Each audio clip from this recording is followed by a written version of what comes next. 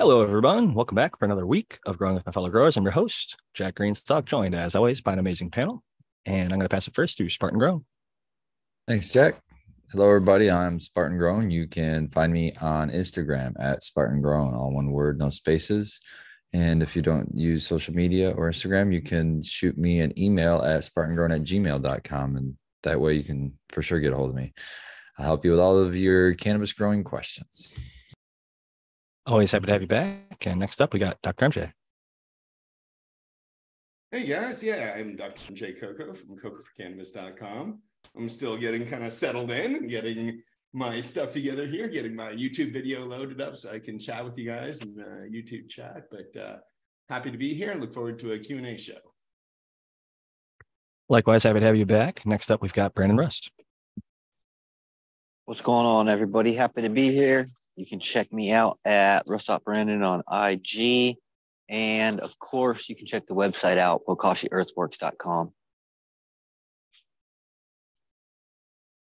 Always happy to have you as well. And next up, we've got Matthew Gates. Welcome back, Matthew. Yeah, hey everyone. This is Matthew Gates, IPM specialist. So, if you have any questions, I actually had somebody reach out on Discord who was curious if I'd be back today, and I am. And so maybe they'll be here to ask some questions that they have about biocontrols. But if you have some, drop them in the chat for sure, and other IPM questions.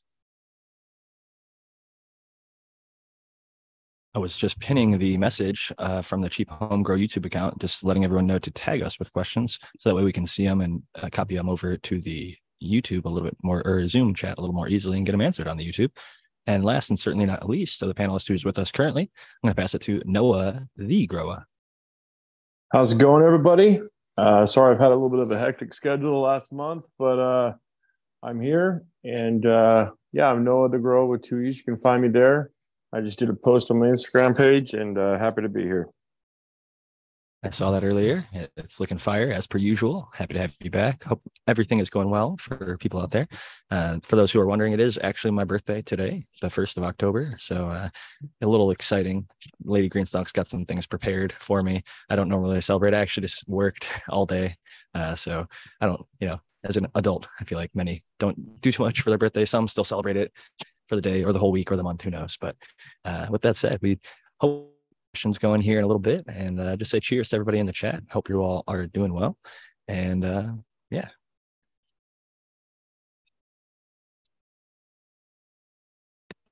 Matthew, you've been traveling a little bit lately. How has that been going? Well, I'm done with it.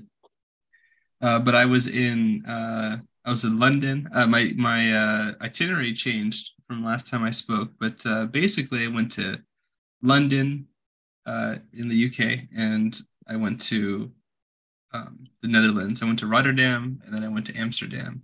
And I did try some Amsterdam cannabis. It was okay. It was adequate. Sample size 1 though. So what do I know? I want to be clear about that, but it was okay. Although I did have a funny interaction with somebody while looking for directions in Russell Square. Asked a guy who was smoking down a joint, so where do you get some of that? And he says, oh, well, I get that from my plug. It's apparently, according to them, it's not legal. It's just decriminalized.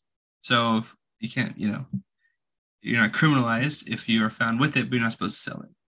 But regardless, they said that they got a plug in California. And I was like, well, I'm from California. He thought that was pretty funny. But yeah, that was quite all humorous. fun. Yeah. For them, that's really exotic. They're like, oh, it's from California. We'll sell it to you for $300 for an eighth or some shit. It's like crazy what these repackaged or even with the original packaging from California, the eighth might go for 50 or 60 here, but then it goes for literally 150 to 200 overseas. So people really are probably trying to get that label sometimes. Yeah, and then so I was able to visit Wageningen University in the Netherlands, which was really cool. But most of it was in those 2 places, London and mostly Rotterdam and Amsterdam. A little bit got to see. There's 2 cannabis museums there.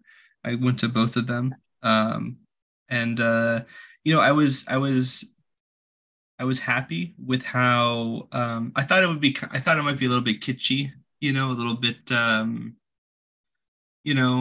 cartoonish and kind of immature.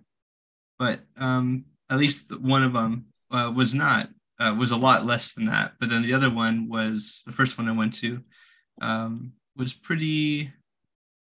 It was pretty cool. They had some. It was really well produced, and they had a lot of examples. I took a bunch of pictures. Probably put them up on my Instagram at Sync Angel for anyone curious. But they talked about the benefits, in a health manner. They had a video going of a man suffering from Tourette's. I think most of us, maybe several of us have on the panel have seen this in the chat too, where this guy is trying to do things with their system being what it is. But then once they smoke the joint, it's like it's severely inhibited.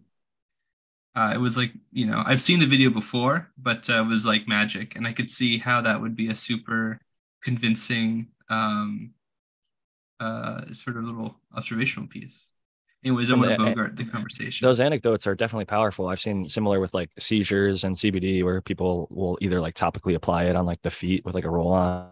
Where you go from like completely shaking to still and able to, talk and recover in a matter of, under a minute sometimes. And it is those examples are extremely powerful. And, I'm thankful that we're able to document that and get that out to the community because many people, I think, underestimate. They say, oh yeah, it's medicine because like that's the way that it got legalized. And I think a lot of people feel like that was like a loophole that we were able to sneak it in, allow this, adult use product or this recreational product to become a medical thing. But really a lot of people, myself and others, like with arthritis or other lesser, conditions that are not as visible as those examples, really benefit as well. I do want to take a second to welcome in the American one who just joined us. Oh, I'm muted. I'm not muted. All right. Sorry. Yeah. It took me a second to get logged in because I got my new iPad back I got it fixed, whatever.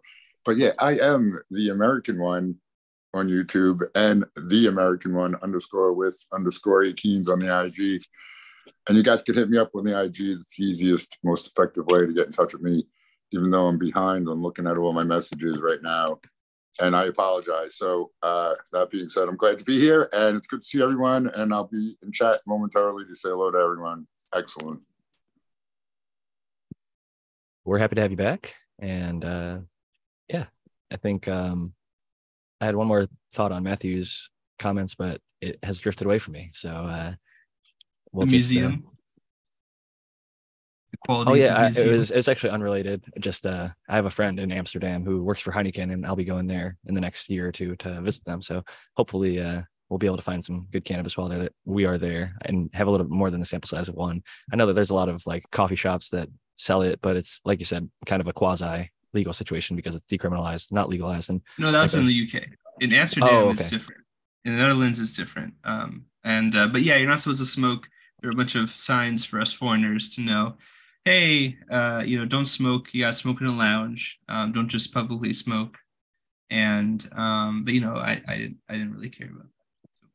But not trying to advocate for breaking the law. And yeah, I think it was a very good experience. I really liked the Netherlands, but I suspected I would from what I read about it. And yeah. Oh, and PSA: don't call it Holland. Other provinces in the Netherlands don't really like that. In case anyone didn't know that, I knew that going in, but I know a lot of cultures, a lot of languages call it like Hollandia or some sort of variant of that. But yeah, there's more. It's like if you referred to all of USA as like, I don't know, Texastan or California, California.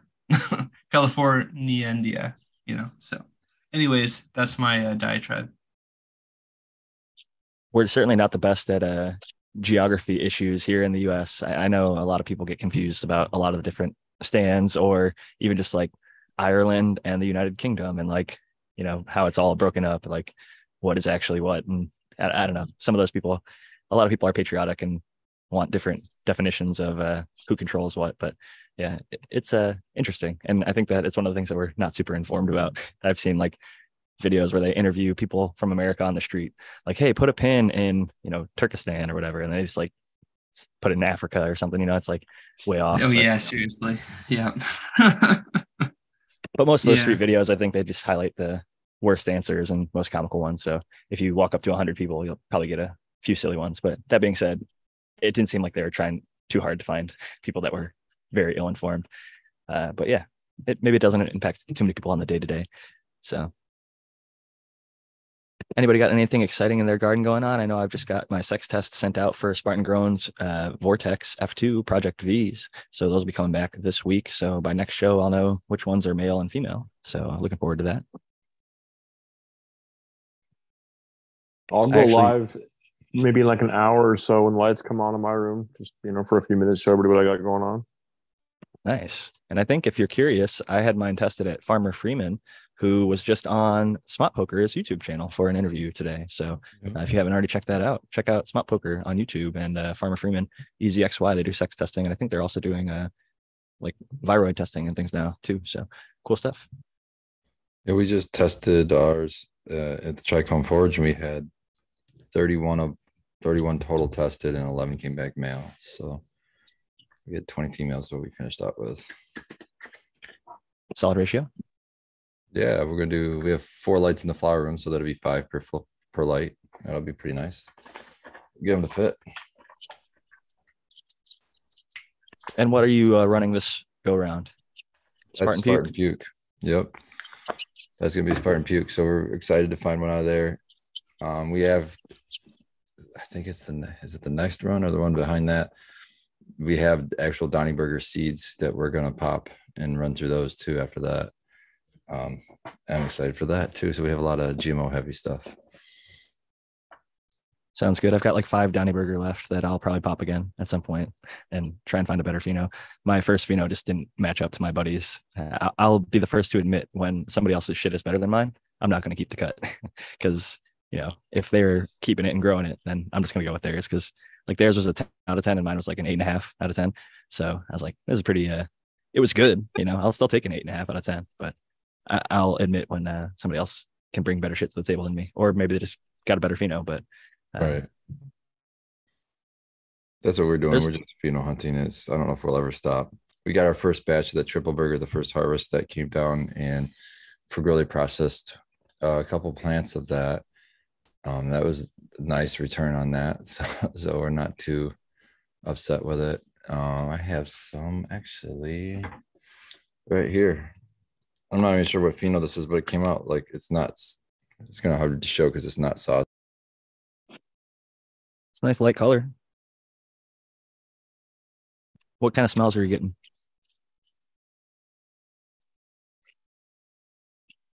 Somehow got muted. It's very GMO-y. I feel like that the terps are slightly muted on it, but the high is really good on it. So I love it. I love it as a dab. It's like a body high in the head. It's like that numb head feeling. Pretty nice. I feel like GMO can be like that a little bit. Running it super long. Like I just saw somebody take it to 84 days. I see some take it to 78 days. It's a really long finisher. And I think maybe some of the terps cook off, but you get a lot of other like cannabinoids and flavonoids and esters and aldehydes and all sorts of shit that might not be there earlier on in flower. But I feel like GMO crosses are usually funkier than the actual GMO that I come across. I haven't grown GMO myself yet though. And so that's coming from a market that is typically tends to disappoint. So the crosses are usually stuff that I've grown or buddies have grown. So it might not be a fair comparison. GMO is a good one, man. It's been a staple out here in Michigan anyway. It's been in the commercial market for a while. It's kind of died off a little bit, but it's still there. It's still hanging out. It's potent and it makes great concentrate. I love the concentrate that comes from it for sure. And the longer flowering time rewards you with more yield if you're willing to wait for it. That's a good point. I think a lot of them are like that. Like a lot of people will take stuff at week 8 and it might be a 9-weeker. And if they push it 9 weeks, it'll be heavier yield and maybe even a little bit more potent. And some stuff you can let ride that extra, go the full 10 and might yield even that a little bit more. It definitely starts pumping up a lot at the very end. That is a little bit harder to notice on some strains. Yeah, and in a commercial sense, if that's really sort of, going to be 10% more yield, if it's worth waiting, 10% more time for, basically. Oftentimes I still think it is, though, Jack. Yeah, it's I definitely have to a fine agree. balance. You don't see enough GMO being run properly to that 11 plus week mark. I see people taking it 10 and a half weeks here in California, and even earlier, oftentimes like 9, which it's just not a plant that's ready at 9 weeks. So it doesn't shine. Jack Greenstock, happy birthday, by the way. I failed to get you right on the intro, but I was reminded. Thank you very much, Tao. I've been taking your advice and aging in reverse, actually, Benjamin Button style, just eating lots and lots of cannabis edibles. Yeah, while I I'm don't exercising. understand why people do it the other way. I I know, know. right? Crazy Got it all enough, twisted. I feel a lot healthier at my current age than I did 1 year before, and that's just by, taking my health a little bit more into my own hands, eating a little healthier, avoiding the fast food, avoiding the processed food, and just consuming a lot more of the healthy stuff that I know I should have been doing.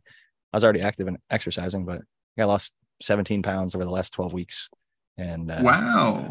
feeling a lot better. I was like just on the, I know BMI is not perfect, especially for people that have like muscle mass, but I was like 1 pound into the overweight category, and now I'm like well into the normal or like healthy range.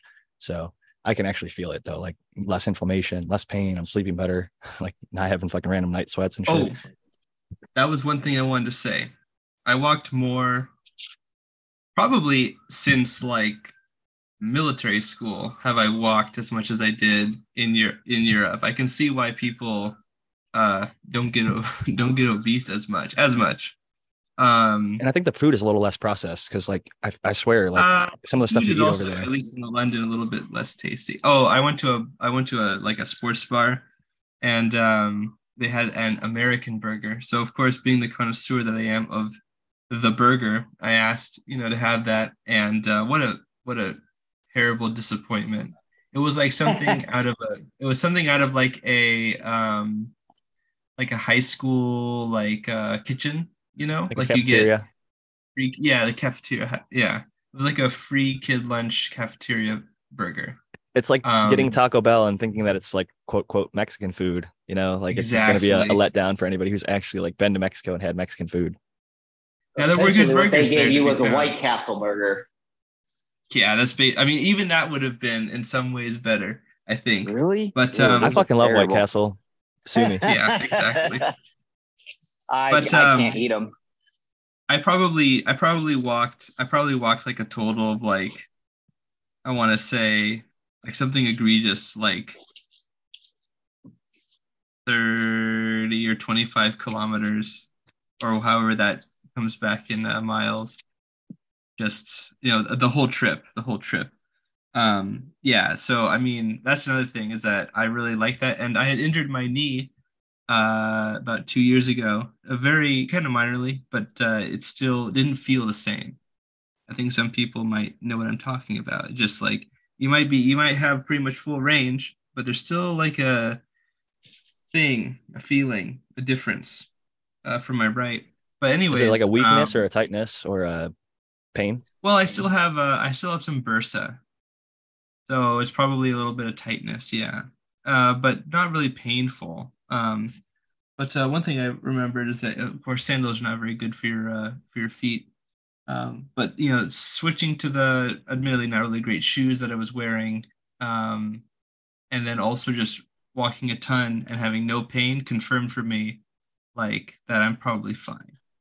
Which for a while, was a little niggling thought in the back of my head. Is it going to get worse? You hear all these stories. I'm inundated with stories of that with a lot of people. But yeah, so that was exciting. That was a really confidence boosting trip in that way as well.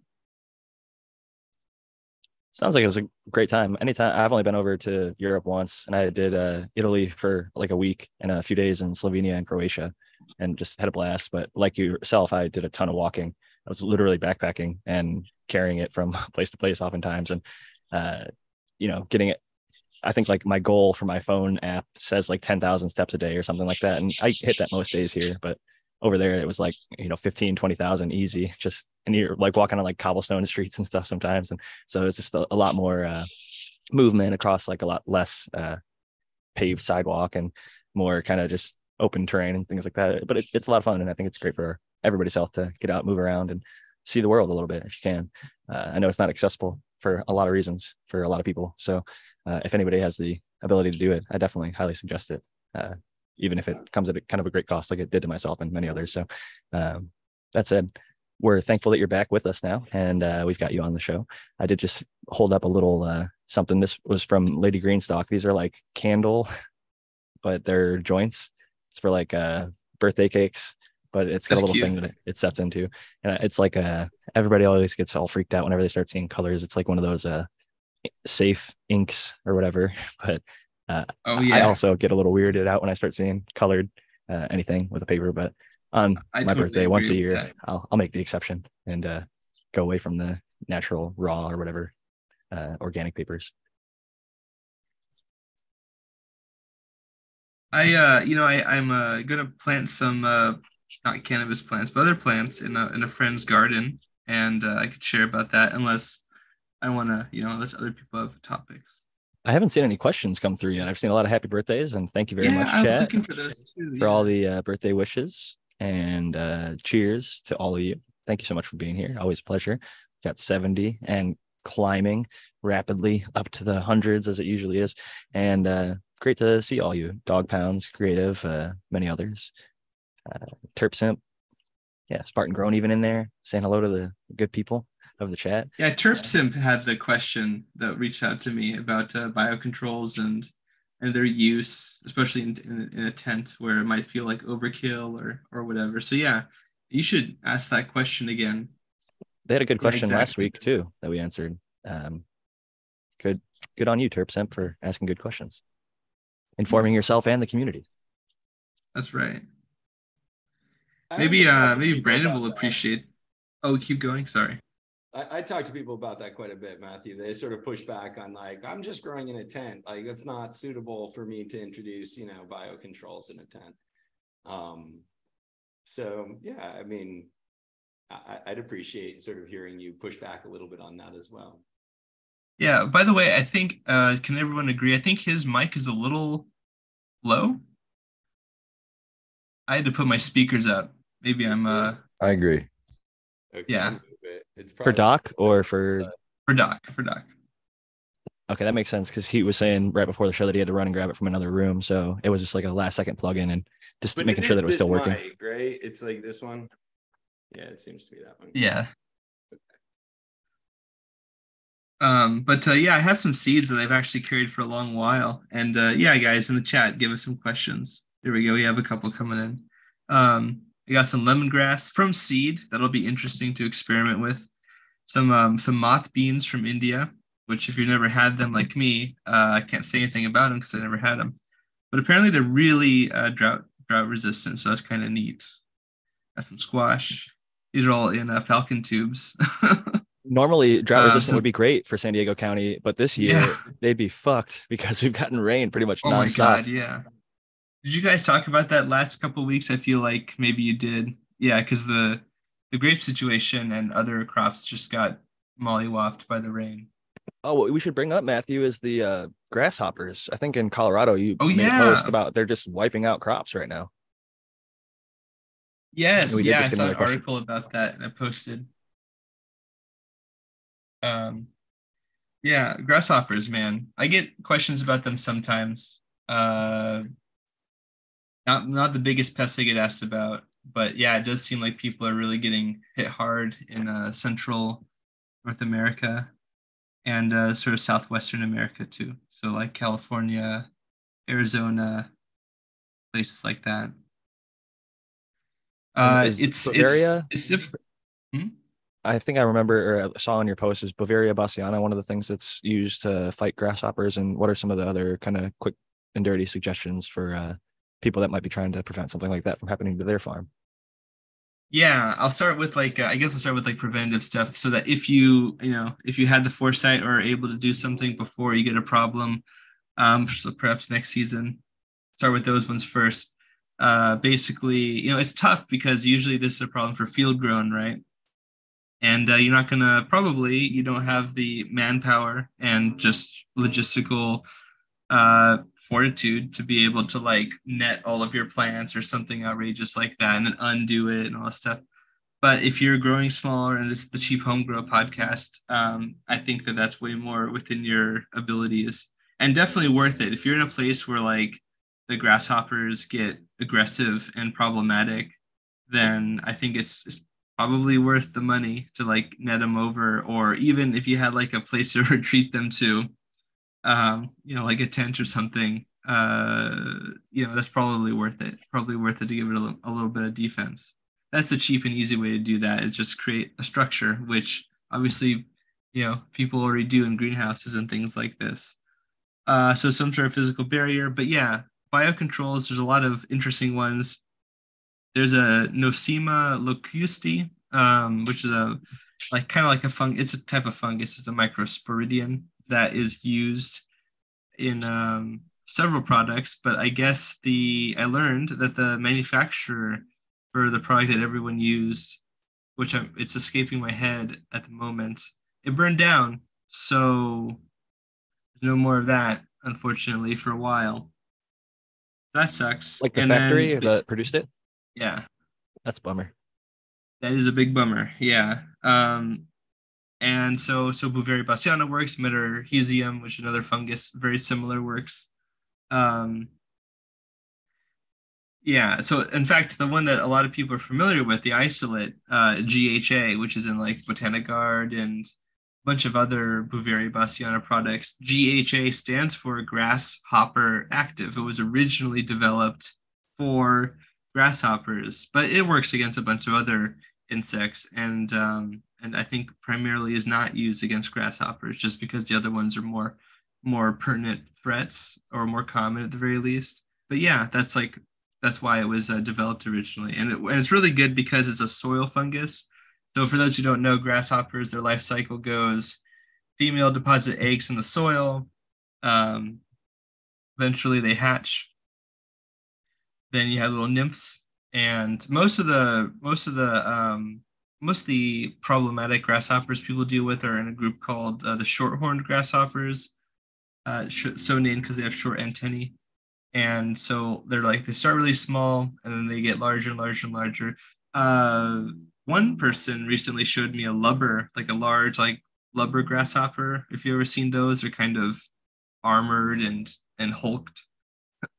I don't think those ones are as much of a problem as these like so-called like bird or short-horned grasshoppers that I'm sure you've seen a lot, Jack, in here in San Diego.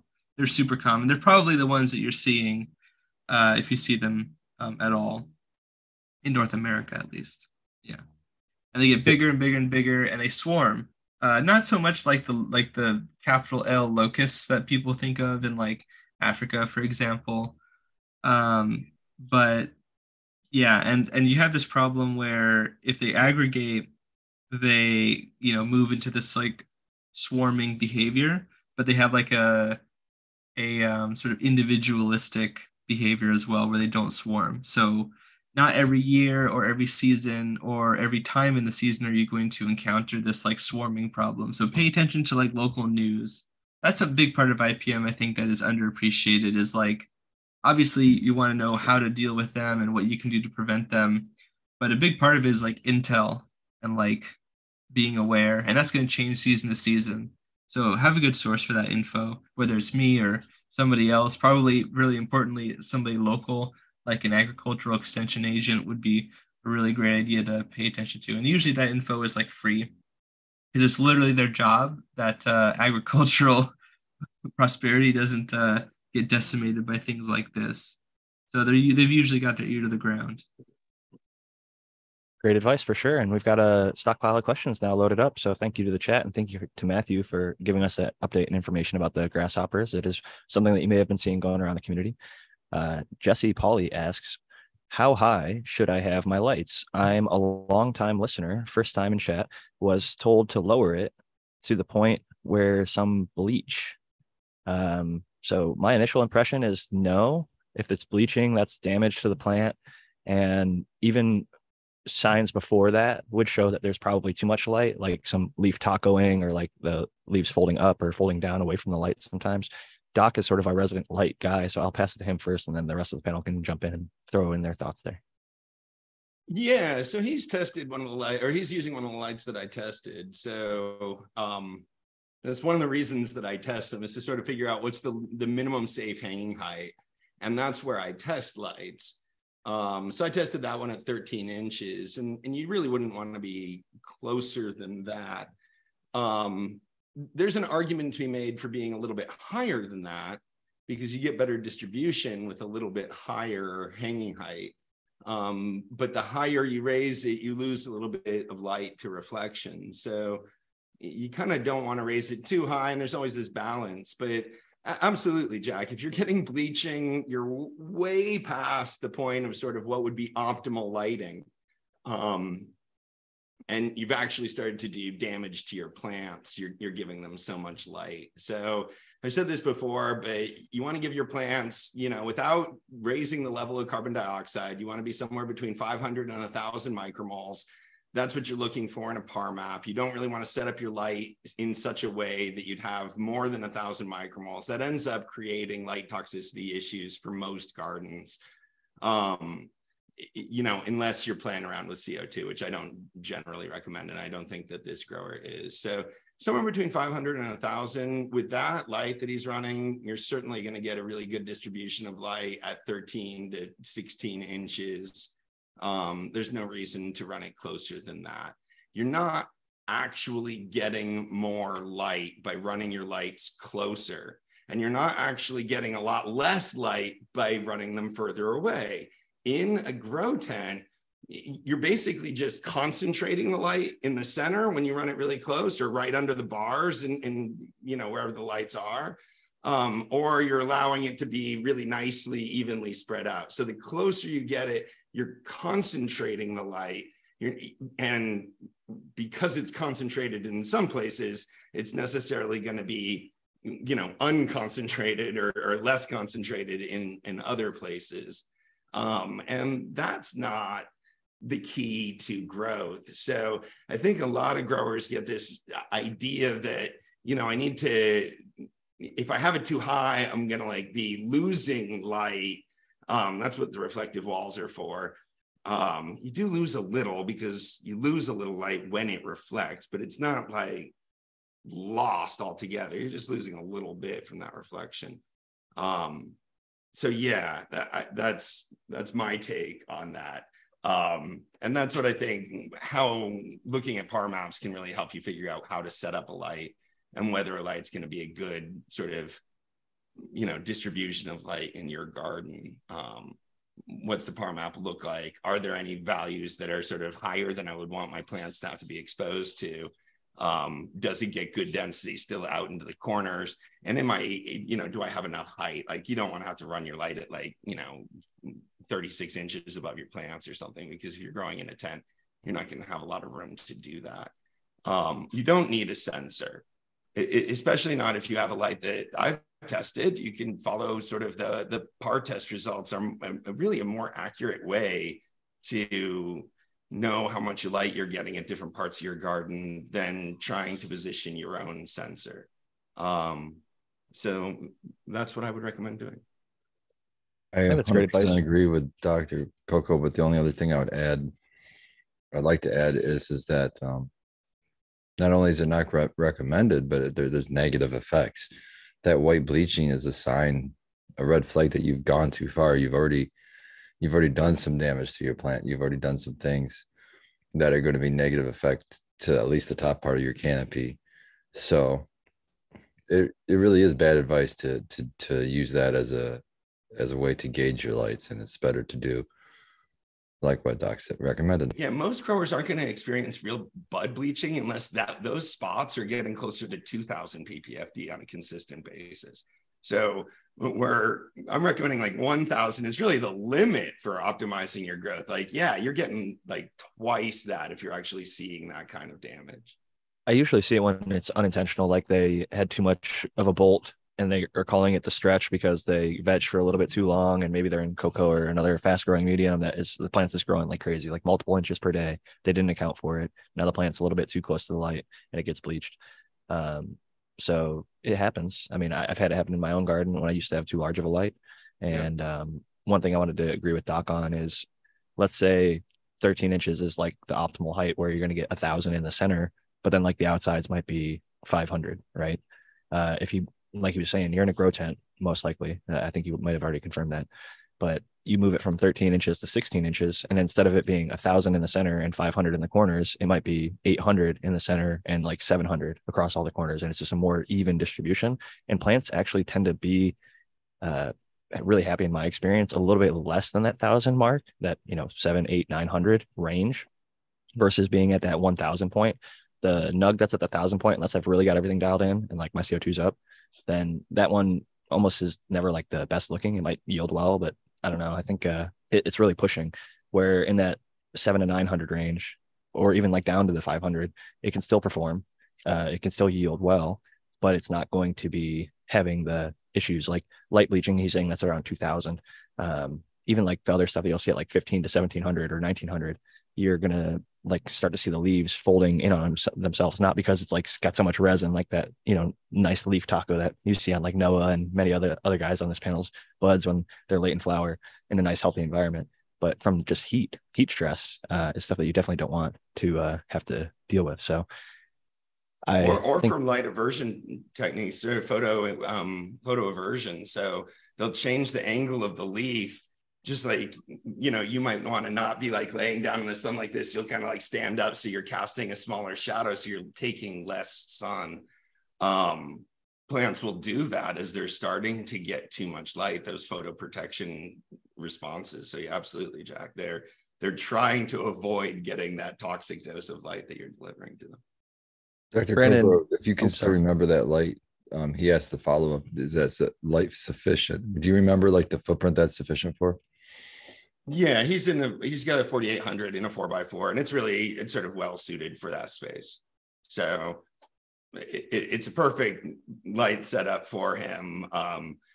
Those bar fixtures, if you get a good bar fixture in the right size space, you can get really good distributions of light. So, and you can run pretty close to the canopy, which is really the advantage of this in the first place. When Fluence came out with the spider, that's really what was revolutionary about it, is you could hang it only 6 inches from the plants. And that allowed sort of much tighter, especially in a vertical farming sense, where you're trying to do 2 or 3 levels of vertical plants, to have that shorter distance between light and canopy, to allow lower overspill losses sort of out the side, because you're running it sort of really close to the canopy there. And still have good distribution. So that was sort of the original, design idea of creating lights like this, coming away from sort of the single point source lights like the HPS bulbs or even the cobs in LEDs, which were basically, one source point, and you'd have to hang it pretty high above the plants. The cob was like, people I think went to that because they liked the HPS and they liked the one intense point. There was even like, can't remember what they're called, like the Pirate or the Cannon or something like that. It was this big black huge cob. It was literally looked like a little black barrel. The heat sink was a massive thing, and it just was like a massive cob, and it just busted out a bunch of light from one location. And I think that the sort of proof is in the pudding, and how things have evolved. Every single grow light has gone to the bar. Like I got mine from Timber Grow Lights. They used to be a bunch of like cobs that were set up in like a array. Like mine is 2 cobs on a little sort of a metal rig, but they're spread out or whatever, trying to make it more even.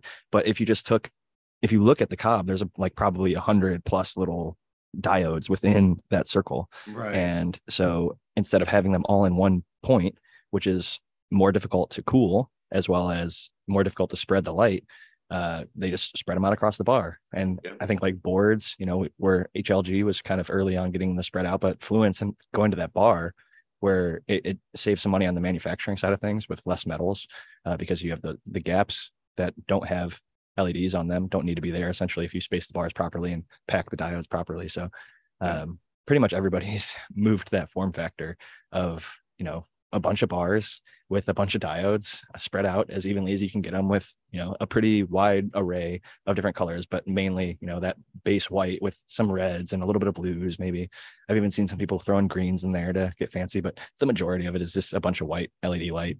White That's, LED light with cranking reds high to efficiency. supplement. Yeah, because the white LEDs always are going to be stronger in the blue. So they're always going to have that strong signature in the blue and taper off towards the red.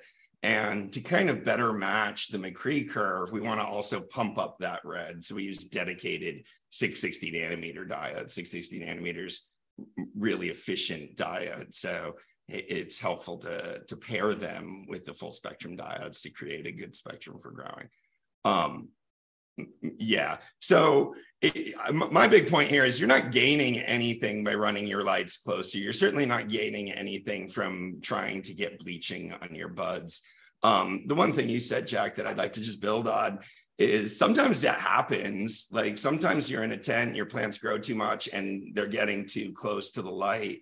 And you're faced with this sort of awful choice of, either letting the plant get sort of burned by the light or lowering the light, like dimming the light. And in those cases, that's the case that I end up seeing bleaching, because I often recommend we'll just let that be sort of the sacrificial bud to the overall goal of maximizing harvest size. Because if you start dimming, you're going to lower your harvest size. So like if you end up with bleached buds, sometimes even good growers that happens too, but it's not something that it's not a diagnostic step. Yeah, don't make it your SOP or Yeah. your game plan. And I've unfortunately actually heard like a grower I know and respect, he's a great breeder, recommend something similar on the side with like EC. And these things are like things that can be overcome with a meter, but in this case, a free YouTube video. Watch a video of somebody else reviewing your thing, figure out how high to hang it. Like Rasta Jeff, shout out to him. I love Grow From Your Heart podcast. I love Irie Genetics. I recommend a lot of people buy and grow his stuff. He's awesome, but he'll say in cocoa that he pushes his plants and that he likes to give like a high EC, and to the point that they'll get like yellow tips, and he calls it like painting the fingertips. And once he gets to that point, then he'll dial it back to see how much they can take and how much they can handle. But I'm sort of more on the side of like going with giving them as little as they need to go, essentially, or just providing enough for them to get by and thrive. Like I've recommended Doc's schedule to a lot of people, which is about, I think, 1.5 EC. And that tends to work for a lot of plants at the high end. So you don't need to go over that. And a lot of people are like, when they're coming to me, they have issues. And it's because I'll ask them what's their EC. They either don't know, or it's like 2.5 or 3 or 3.5. I'm like, let's get that down to 1.5 and see how the plants end up responding. And they always get happier. And so they're saving money on nutrient input costs, as well as just, keeping the plants happy and healthy. Like it makes their life a lot easier if they know the proper range, and then they can just set it there. And then they never have issues again for the most part, as long as they, do the things that they're supposed to do. It's a pretty tried and true system, but a lot of people I think do like to go with almost like I'm not going to use tools approach. I'm going to farm it like a farmer. I'm going to watch the plant. So I'll let the few buds bleach to, know that at least they got as high as it needs, and I'm not going to underdo it. But I think it's sort of counterproductive when there are resources out there like test videos that show you the exact measurement of light, or in the case of like the EC thing, like I'm guilty of this. I was a cocoa grower. It was more because I was really, really broke at the time. Like I didn't buy the meter, and I should have just invested, I don't know, 20, 30 bucks. I thought that I needed like the Blue Lab $75 pen, but I hadn't read at the time Doc's guides that you can find like an Amazon one, because I don't know, 15 to 30 bucks or something like that. That'll work and get the job done and be effective, more so than just like, I'm going to feed water because I don't want to overdo my nutrients. It's like how I was doing it, because I was overdoing nutrients if I would go feed, just like the schedule said, or even if I did a quarter of the nutrients or a third of the nutrients or half the nutrients or whatever it was. Like I tried a whole bunch of different stuff, but ultimately it's better just to have the meter. So then the actual number in and out. And even if it's like a little off, even if your meter is not perfect, at least you've got something versus just like kind of shot in the dark. Yeah, I really agree. It's never really about pushing things. We want to keep things in balance. Like we're trying to grow living organisms here. So sometimes they do need a little bit more. They'll do better with a little bit more of one thing or another. But, just sort of recklessly pushing EC or recklessly pushing PPFD for that matter thinking that, I'm going to keep pushing on this. It's like, well, what else? And are you thinking about keeping the rest of the things that the plant needs kind of in balance and proportional to that? It's easy to grow good plants when you keep everything in balance. And, there's no real need to try to push it one of these variables or the other.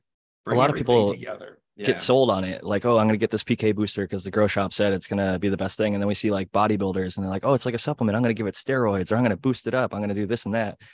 When in reality, it's like, I talked about this a little bit last week, but like I knew guys that took a bunch of steroids and didn't like lift hard enough and didn't eat right and didn't train, so they just got really fat, and like it fucked up their hormones and fucked up their system. So even if they do other things, you have to do all the other things right. You can't just push and push and push and hope and expect like, oh, we're going to get these bodybuilder performance out of my plants because I gave it a shit ton of EC or a shit ton of PK or whatever it is that is being pushed at the time. So that is certainly something that's still being discussed and pushed by certain groups. I see oftentimes nutrient companies or people that are sponsored by them pushing for really high EC. That's the final thing I wanted to say about this thing, is sort of the final pearl of wisdom we can gain from this question is, man, take the advice from people who are standing behind a cash register with a huge grain of salt, because they're interested in sort of selling you some products or, whatever it is, especially if it's something like this, that seems kind of excessive, or that seems like it might lead you into problems. Because where do you go when you have problems? Back to the hydro store to, spend more money, to buy more stuff, to ask that guy that caused your problems how to solve the problems that he caused. So yeah, I know for a lot of growers, it seems like this is like an industry insider. This is somebody that like knows that it's really, so be careful of what you get from the hydro store that will help you. Yeah, most of them are shady salesmen, but like you might run into one that actually has something, beneficial. It's probably a guy that like works there because he loves growing the plant. He's not the guy who owns the store. Maybe he's not getting commission. So he'll actually be like, this is the type of nutrient you should use. This is what I use at home.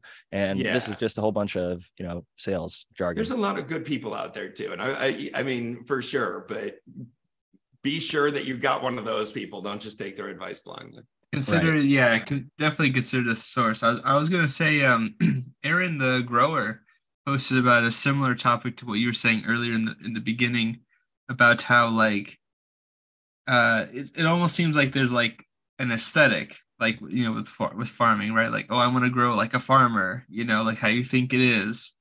But and I'm sure Dr. Coco would definitely support the point that the way that farming has gone for a long time, that sort of primitivist perspective was not great. There's a lot of not success amongst the success that eked out. And if you're not, so like for example, Aaron is growing as he would call it, highly organically or living soil or something like this, but it uses sensors. So I just feel like there's people. I feel like it's really common to get caught up in this like feeling of what it should look like rather than what you're actually doing, like the process. And I think that sensors aren't a terribly bad thing to invest in or anything like that, because it gives you better information, and then I think it's actually very supplementary rather than being like just like a poor suit. Like you shouldn't think of it in that way, I think. Yeah, I think some people want to get so attached to the naturalist ways of like, oh, I need to do it exactly like nature. Yeah. But ultimately, like a lot of people grow killer shit under artificial lights. And even if they're using organic soil or whatever, I mean, like they're using the things that are available to them, the sensors, the lights, the everything that allows them to produce the product that they want. So it's certainly, I think, nice to reflect and look at nature and all of our options and be conscious of our footprint and things like that. But at the end of the day, like there's a lot of artificiality to horticulture. We're controlling so many factors. We're not just letting the insects come in and wipe out our crop as one, right? So some people would be like, well, I'm going to go polyculture and let the natural guys come in and take out and some people do that and do it effectively. So I'm not trying to knock it. I've seen lots of approaches to this. So With that said, we do have a stockpile of questions that I want to get to because I do want to open up the panel and get some awesome people in here in a little bit. So maybe we'll go a little bit of lightning round here. Minnesota Grower has asked a few, but this is the first one that I'm seeing in our Zoom chat. They say, Cheap Home Grow, what do you think of diatomaceous earth as a source of silica in amending and top dressing? What is better? I think if you're looking for silica, I would look at other sources of silica that break down faster. But if you're using diatomaceous earth as like a top dressing to try to use for IPM, for instance, and then you get the silica as a secondary benefit, I think that's a better use of silica. I mean, a better use of diatomaceous earth than to try to use it as a direct input source as silica. Can I chime in real quick on the silica sure. question? So the least expensive forms of silica that I have come across are both wollastonite or calcium silica, it's a mineral, or AgSil 16, which is produced by PQ Corporation. Those, out of all of the different products that contain high levels of silica, those are the two that have, out of all of my experience in the years that I've been doing this, have the highest percentage of silica, highest percentage of available silica, and are the least expensive. Anybody else have thoughts for that question? I have a question for Brandon. Is that wollastonite, is that like a quick release or is it slow release? What's the story with that stuff? Because I heard about that stuff. Yeah, so I sell it on my website, CalSil Plus. So it has calcium, silica, magnesium, and iron in it. And so it's a pretty cool little extra. Little I've bundle. used it, I didn't even know. Yeah, it's got a little extra iron and magnesium in there. Both are photosynthetic elements. What was the question? Sorry. How quickly is it available to the plant? Like, is it mostly for living soil or Yeah. So with the potassium silica, it is 100% soluble in water. And the calcium silica has less solubility, but they make several different types. So I get the completely micronized version. So it's a very fine powder. So it does fall into solution. It's just that particular mineral is not as soluble as the AgSil 16, but I still use it in, when I'm mixing nutrients, I will put it in solution. And as long as you have, because it is a little heavier, as long as you have a mixer, not like an aerator stone, but a actual tank mixer, it'll help keep it in solution when you're delivering it into the plant media. Good stuff. And shout out to you, Brandon, for letting me sample the CalSil Plus. So I've used wollastonite and didn't even realize it. The plants seem to enjoy it, though. Shout out to you and Bokashi Earthwork Products. I've been using that for a little while now and definitely seems to be doing the job. But with that said, I think we sufficiently answered that last question. So I want to get to Lord Blueberry, who asked, Cheap Home Grow, will keeping genetics in solo cups long-term stunt plants or cause other problems?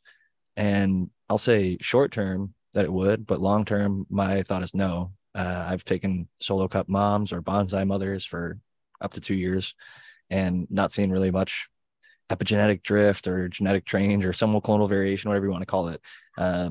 The plants, as soon as they're taken out of that situation, in my experience, start to grow like plants grow in larger pots. As long as they're not root bound, especially if you take a fresh cut, root it, and grow it out, they grow just like any of my other clones would grow. So I'm curious if anybody else has thoughts on does leaving plants in solo cups like mothers stunt the genetics long-term or cause any other issues? I haven't really seen anything personally. I think once the plant grew out from it, you'd be able to, take successful cuttings from it again. Yes, I think so too. Good stuff. Lightning rounding it up a little bit here because we're coming up almost to the 1 hour mark, and I'm probably going to share the link if anybody wants to come in and show off their grow or just hang out. A little birthday You bag. guys want to see mine? Yeah, go ahead and pull it up. But I'm going to take these questions while you show it off instead of I'll let you talk about Go it in ahead. about 10 minutes. No, go if you're still ahead. here. Let's do questions. I'll show you guys later. Time. Okay, this one says, how fast do isopods take over beds? And is chopped and dropped cover crop enough to keep them happy? I am looking to add isopods, not remove, by the way. Yeah. So I actually had to do this for a client, sort of look into this information.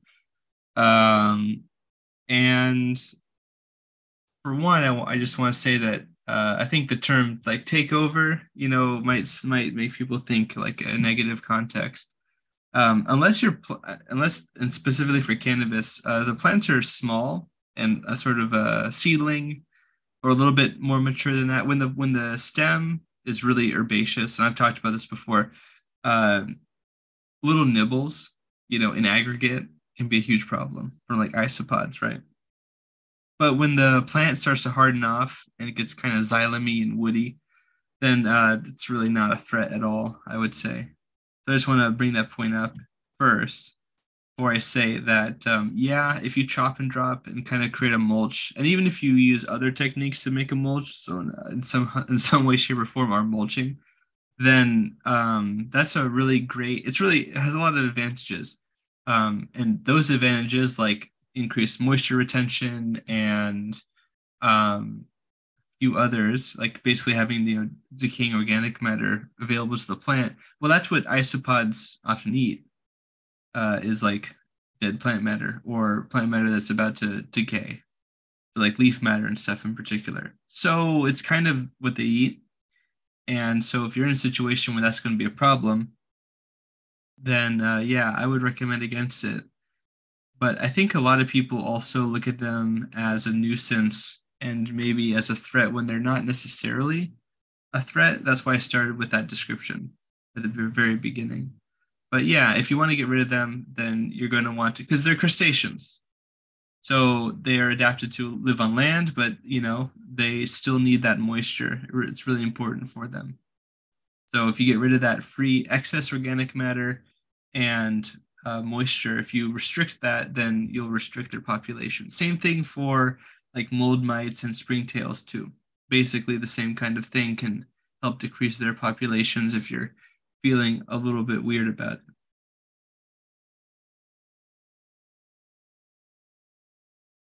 All right. Does anybody else have any thoughts on the isopod question, or do we want to move on to terp simps?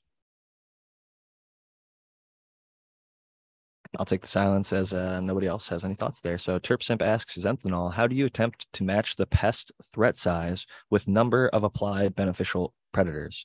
I am interested in application for a smaller indoor grows specifically. And then they also follow up and say that, I guess, further question, where can we draw the line for beneficial predators? If someone is overrun by russet mites, for example, when to throw the towel and reset, and when to try to save it with beneficials? It's a great question. Another question I had to work with somebody on recently because it's super expensive in a commercial setting, and this is also true in a home grow setting. And it's also, I think, a generally true statement that a lot of like predatory mites for like say russet mites, or even for things like spider mites, right? Some of them you can feed uh, on like pollen or some other sort of alternative food source so that they can stay in the plant. So they tend to be better and more efficiently used preventatively. So there's this sort of incentive to apply them in this way. But if you have never used them before, it can be very hard to tell how much are you overshooting. Because I mean, in a technical way, there's no such thing really. You're not going to like damage your plants or anything like that, but there's a cost associated. So you want to be efficient in that way. And also, not everyone is as comfortable with them as I am. And if you're growing in like a tent and that tent's in your bedroom, you know, maybe you don't want 500,000 predatory mites in your tent, right? Maybe you don't zip it up all the way or something like that. They're not going to hurt you, generally speaking, but that's some of them, they come with feeder mites, and maybe those will get into your dog food or something, which I have seen happen to people. Not necessarily with biocontrols, but just in general. Those mold mites, they get into your grain and then they become kind of a household nuisance. Yeah, hopefully no one's on the panel has ever dealt with that, but it can be a problem. You ever deal with that, Spartan? No, the most time place I'll see them migrate to is a worm bin. They love the worm bin, that's for sure. Oh yeah, yeah. Good notes to be aware of when implementing predator mites, just to keep your eyes open for those few things, and being, just like IPM generally, smart about not spreading them as much as you can on your body or your person, as you're moving around your residence. I'm a big fan of the whole, shower and change before you go into the garden, and maybe wear grow clothes, and then not have to go tracking that around to the other. A lot of times people don't do that on the way out. Myself, guilty of that a little bit specifically as well. But maybe protect the cat and dog food and things like that, or other grains if you have any stored nearby. But I think we answered that question as well. And Artman's got I another didn't one. answer the first part. Oh, sorry. I think. Go ahead. I'll be quick. So they asked, how do you sort of match the threat? How do you threat level and how do you make that decision? I've said it before, but basically, your history is super important, and kind of noting in some sort of way, you should have an SOP for this. You can do this commercially, you can do this individually, but in a lot of cases, especially in like a tent grow or something comparable to that size, a lot of times the biocontrols you'll get, even like in their smallest sort of permutation, is going to be pretty big for a home grow. So you're probably gonna get a good amount for the price, and just kind of apply it that way. And then maybe the question is applying it, weekly or bi-weekly or something like this. Knowing how many you typically get and when you get them is super important for, again, making those sorts of preventative measures. Like if you know you're going to get spider mites, you get like, every year you get maybe like a whole, like one or two plants just gets, a whole bunch of them. Partly that could be your crop scouting, but regardless, you might think, okay, well, week 29 or week 30 or whatever week in the year it is that you get them, maybe start applying some Persimilis. One bottle, you apply it, you get a whole bunch. Make sure you look at them and see that they're crawling around in your plant. And yeah, basically, I think that would be a good way to apply it. But usually, you're probably, unless you get like a whole ton of them. Again, it's different for different people. I have to say the context is important. But yeah, for a home grow situation, I think for a lot of people, 1,000 to 2,000 that you get in a bottle is going to be way more than enough for like the amount of square meters you're using. That's been But yeah, my if you have any extra questions, you can contact me, I guess. Sorry to jump in there, but yeah, whenever I've worked with people who've used them, the small amount that they got, either they went with that or maybe doubled, and it was effective almost every single time, depending on the size of their tent and home grow setup. So, Sentinel, I got a quick question. And I think they tell you to do this. Like where you see them is where you want to apply more of the predator bugs, right? But you also want to make sure you get them everywhere, right? Because it could be like a couple hiding out in the corner that if you don't hit them with the predators won't go there because they got feasts in the middle of the tent. And then that little corner will break out and have a breakout and take over again. Is that something that you've seen? Yeah, definitely. It's very hard to assign like proximate cause, in a way, but I do think that, yeah, I tend to take the philosophy that if you have them, that first of all, your crop scouting isn't perfect and you probably didn't get everything. So take the assumption, especially as the scale gets larger, that there's probably other areas that you didn't see that are like fledgling populations of little tiny mites or whatever you're dealing with. And yeah, I would try to do an even spread. Like imagine if you were going to apply whatever amount of biocontrols you have, like do the calculation of an even spread of that material, or sachets or something like that, and then bias it to like some hot spots that you found. So like maybe if it were 100% for the whole area, you would then maybe like add like, an extra 20% of the material you have and like put it on the hot spots or something like this. So I think it's very important that you do that equalized spread. That's usually important for just about every biocontrol that you use, especially in a preventive or especially in a curative fashion. but also in a preventative one too, because there's no bias.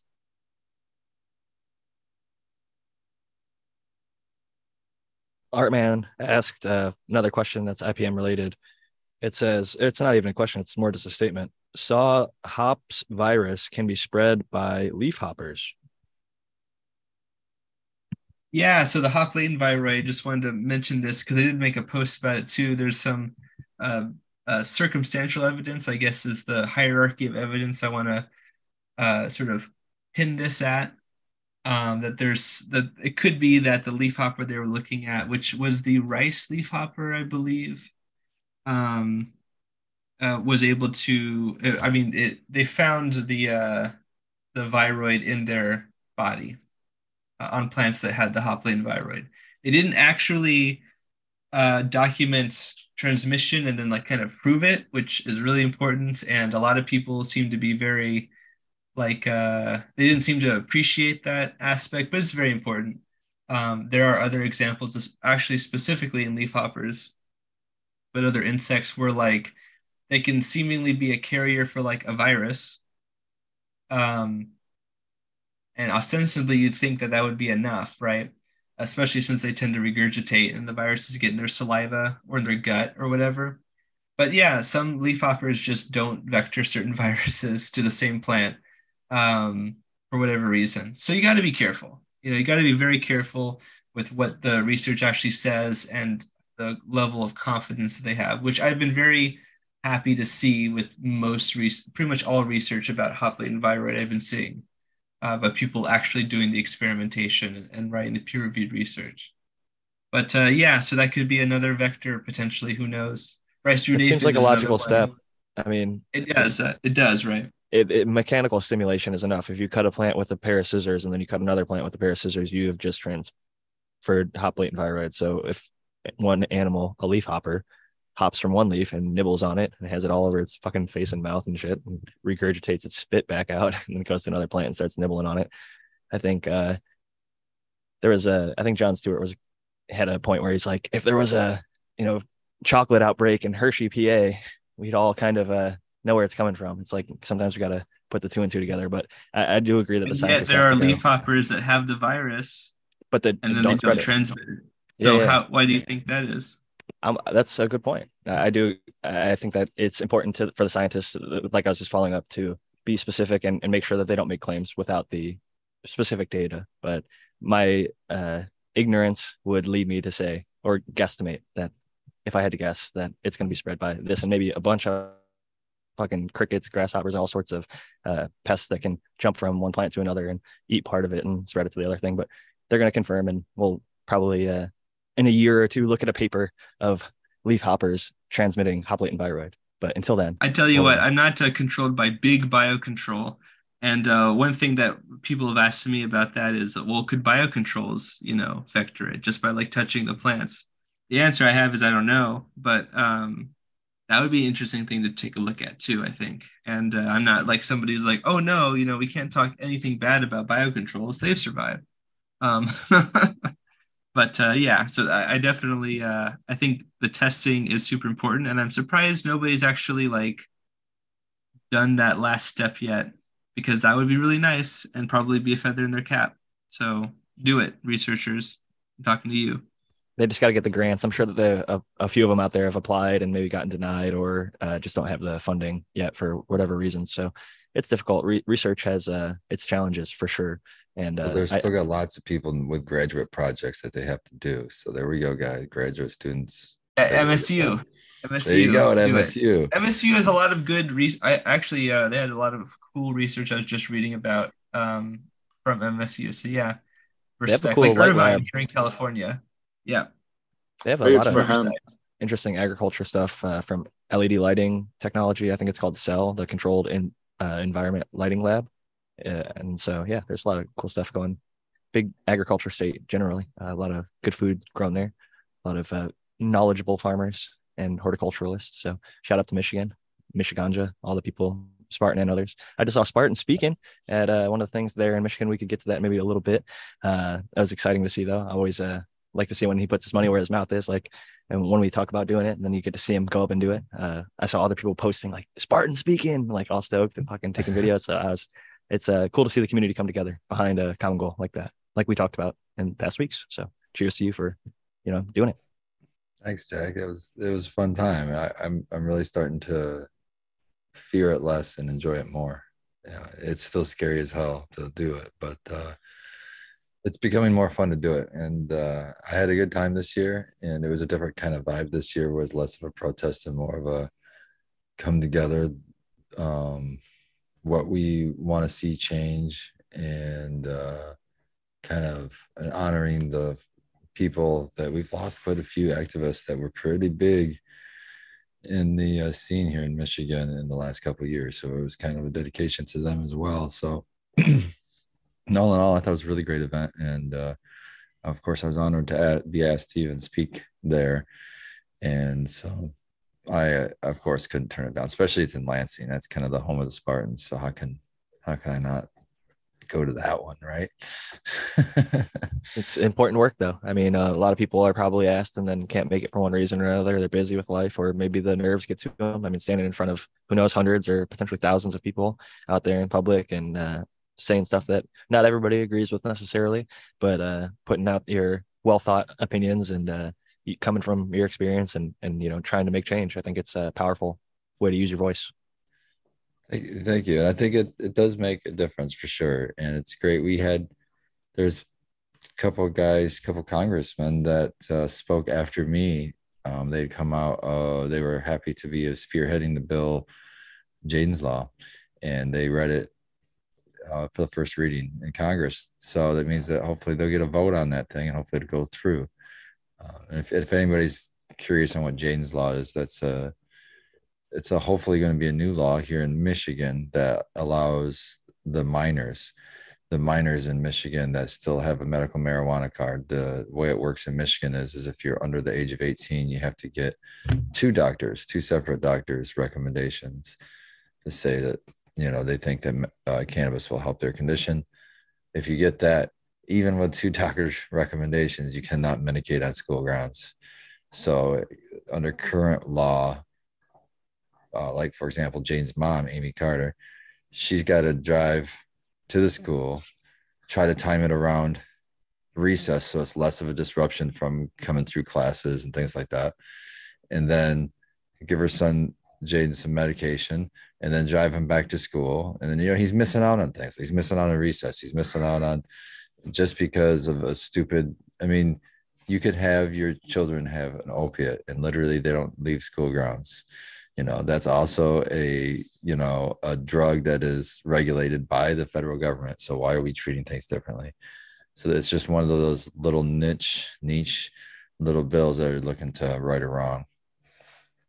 I'll tell you this, there's no something to add problem in to that. California with it. I know kids that take cannabis products in their schools here in California, given by nurses and teachers or whoever is legally, given the authority to do that at the time.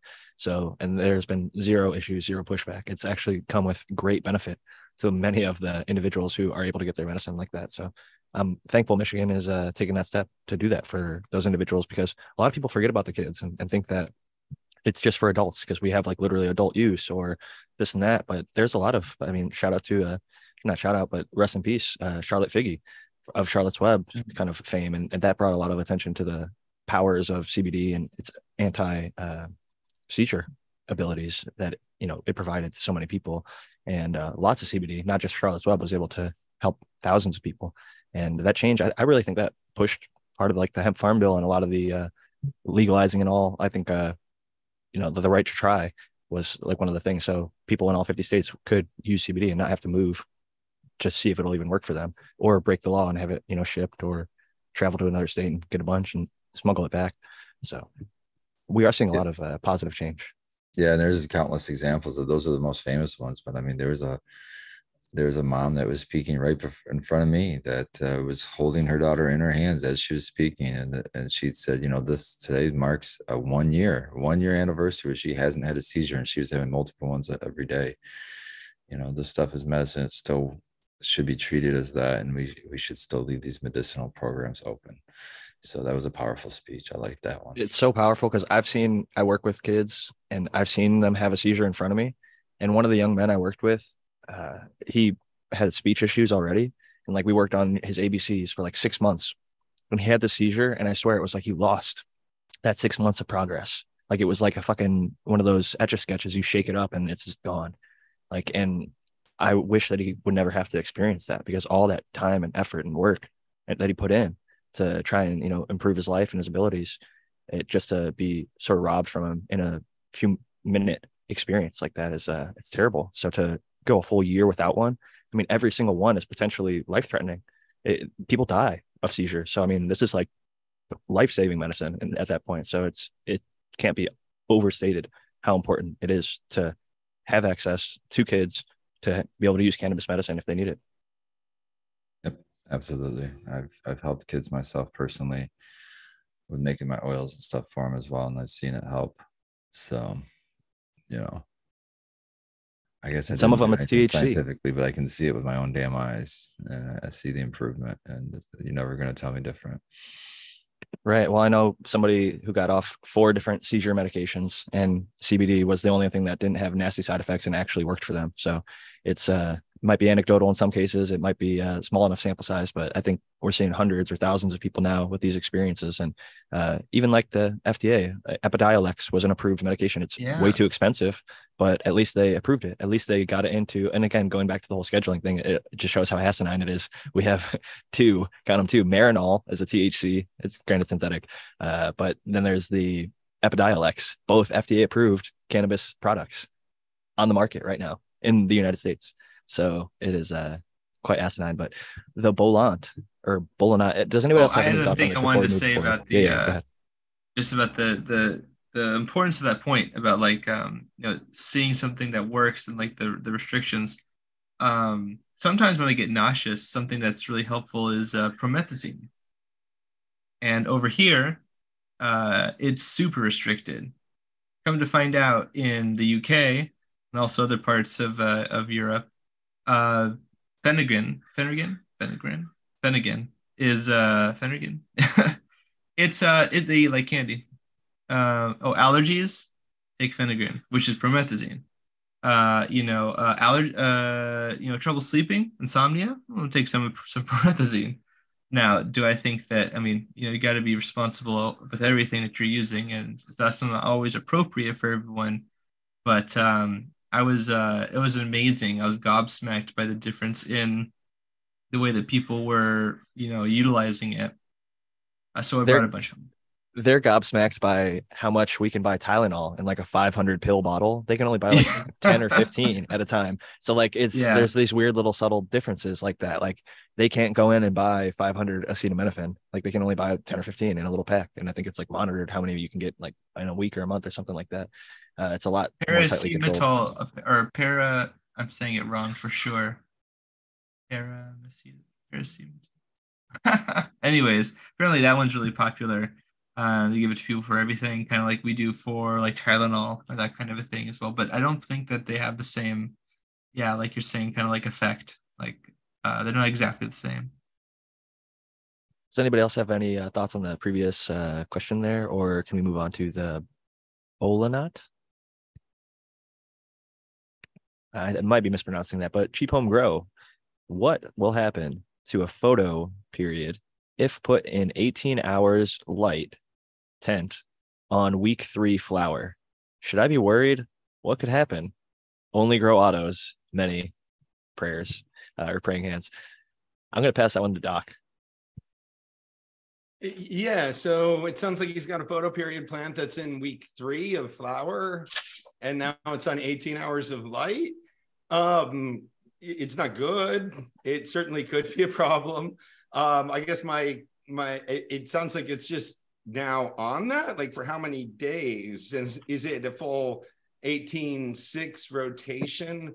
If it happened once, I think the plant can kind of tolerate that and just adjust to having one longer light period.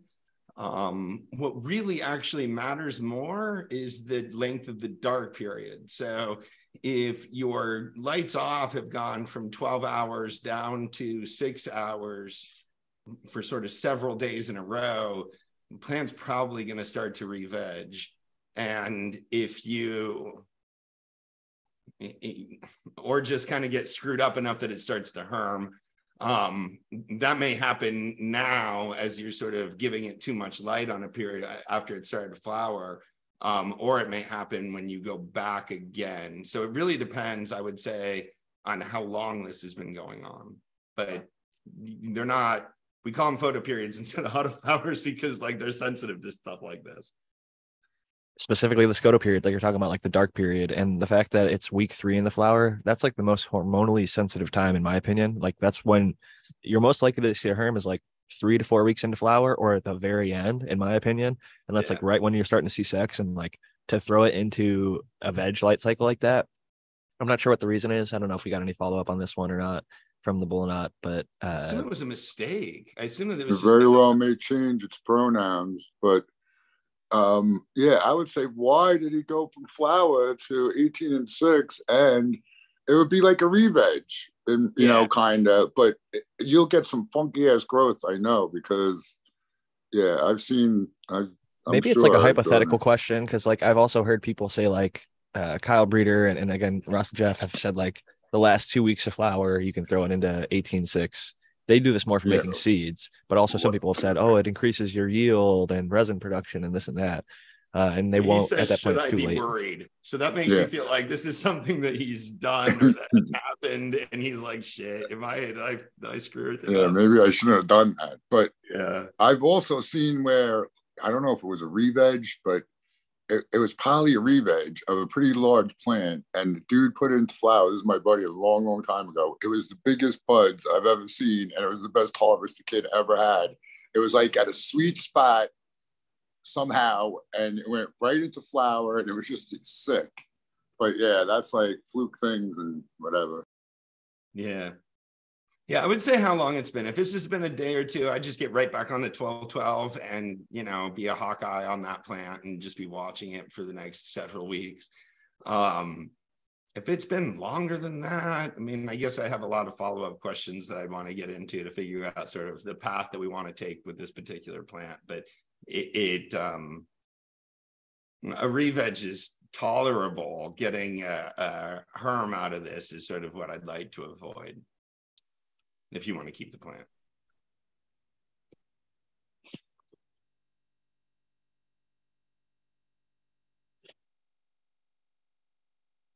I just dropped the link to, I know we're about 23 minutes late on the hour, but if anybody does want to come on and show off their grow, they can. We've just got a few more questions in the queue there. So I figured this would be a good time. I'm going to replace the pinned message, and we'll probably stop taking questions at this point.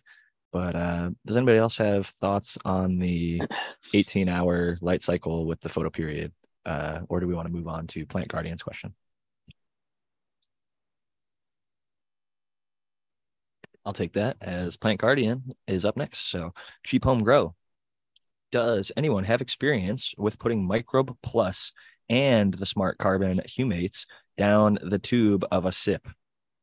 I've only done the Micro Plus. So Spartan, have you put I think you said that you water all that stuff under the top.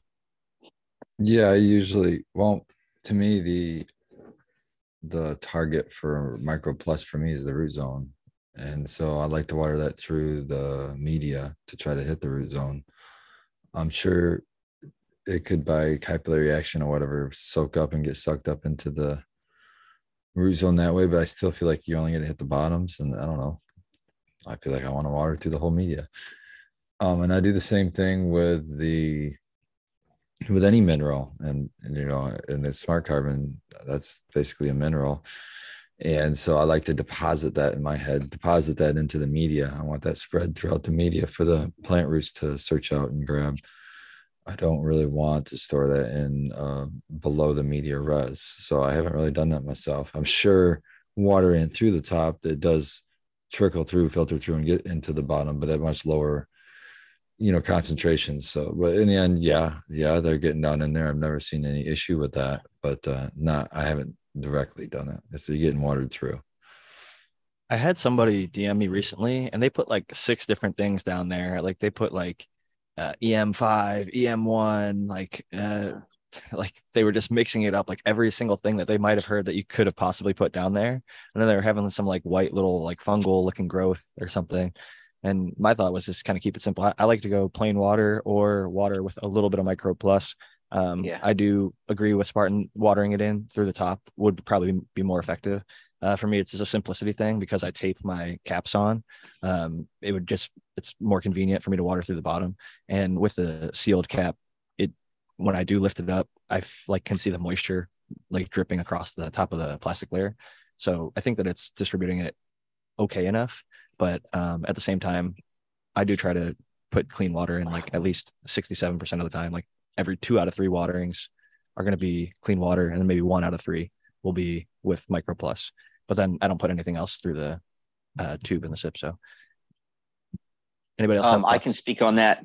As far as the Micro Plus goes, that's great in a sip situation. The reason being because it is a flocculative anaerobe, so it can prevent the types of biology that would grow in anaerobic conditions. And if you don't have a lot of oxygen or anything aerating that water down there, those are the conditions. And so it'll mitigate that issue, that potential issue. As far as smart carbon goes, I have not tried it myself, but again, smart carbon is a complex of chelated nutrients. So if you're adding that with the Micro Plus, the biology is going to start to consume that product, and it's going to go through all of the different stages. Like for instance, nitrogen will be cycled, it'll be liberated, it'll be consumed, denitrified. There's all the different processes will happen in that situation, in that system. Something to think about. Good stuff, but yeah, sure. It shouldn't be an issue. All right, for both of them. Good to know from the person who's supplying it himself. And Oil Town Oil asked a question that I think Doc will be able to answer for us. Cheap home grow. After an indoor cocoa grow that went poorly, parentheses, very low yields, but otherwise successful, how should I prepare the fabric bags of cocoa for another attempt? Yeah, first, you may not like this. Like the best way to do this is to empty the fabric bags of the cocoa. You can do it wet or dry. Try to get as much of the root material out as you can. And then re-rinse and rebuffer that cocoa and get it set up again to be new cocoa. You'll lose some in the process because you're gonna rinse some of the dust out. I guess I should ask, I'm assuming that this grower is fertigating as opposed to amending something in the cocoa. That would certainly make a difference between how you would want to sort of deal with this. But yeah, rinse and reset the media is really the best way to go if you're growing in cocoa as a hydroponic media. Rebuffer it and it'll be sort of good as new again at the end of that process, but it does take some work. Hey Doc, guess what? Nutrients, right? If you said he had a low yield, you should up the nutrients, Doc, or what? What's that? You said he had a low yield with that run of cocoa. So so that gets me thinking about sort of how they were growing, and that's why I paused for a second and added in the amended stuff. Most growers that are fertigating don't have that specific complaint, so they may be trying a different style of growing with cocoa. Also, I would bet that most people, just from my experience working with thousands of growers at this point, I would bet that they overfed, if anything, if they had a low yield in cocoa. And that's what probably led to the low yield, typically. I very rarely see people underfeeding. I often see people overfeeding. So if they got it dialed in, I think they'd have a little bit higher yield just with that alone, getting the EC into a proper range and keeping the plants just as healthy as they can. Infrequent feeding, allowing the cocoa to swing a lot, allowing big drybacks to happen can let the EC swing a lot too. So I agree, Jack. We got TX Weed Hopper back in the house. Garden's looking good as always. We've got, it looks like last time we talked, you were late veg. Have you flipped it yet? Actually, I flipped 7 days ago. So this is week 1 in the books, and everything's forming up. I got a couple that I need to take a few more, defoliate a little bit more, open them up. They're looking nice. The Back left is specifically definitely that starting to take one, off. maybe in that one, but everything's looking good. And I raised the lights as high as will go, so it looks like I got a little ways to go. They got some room to grow. They're gonna reach for the sky and they're gonna boom out. I mean, you I got hope plenty so. of flower site. I love big plants. Okay, that's my game. Is it too high? You know, some people are like into rapid gratification, but I spent 70 days in beds and I'm in soil, so it's all good. We all get to the same spot. Oh, it's for sure gonna reward you very handsomely, and I'm sure you're gonna have more than you need for yourself for sure. And this will be quite the harvest. Yeah. How much are they drinking? How much you got to water them every day?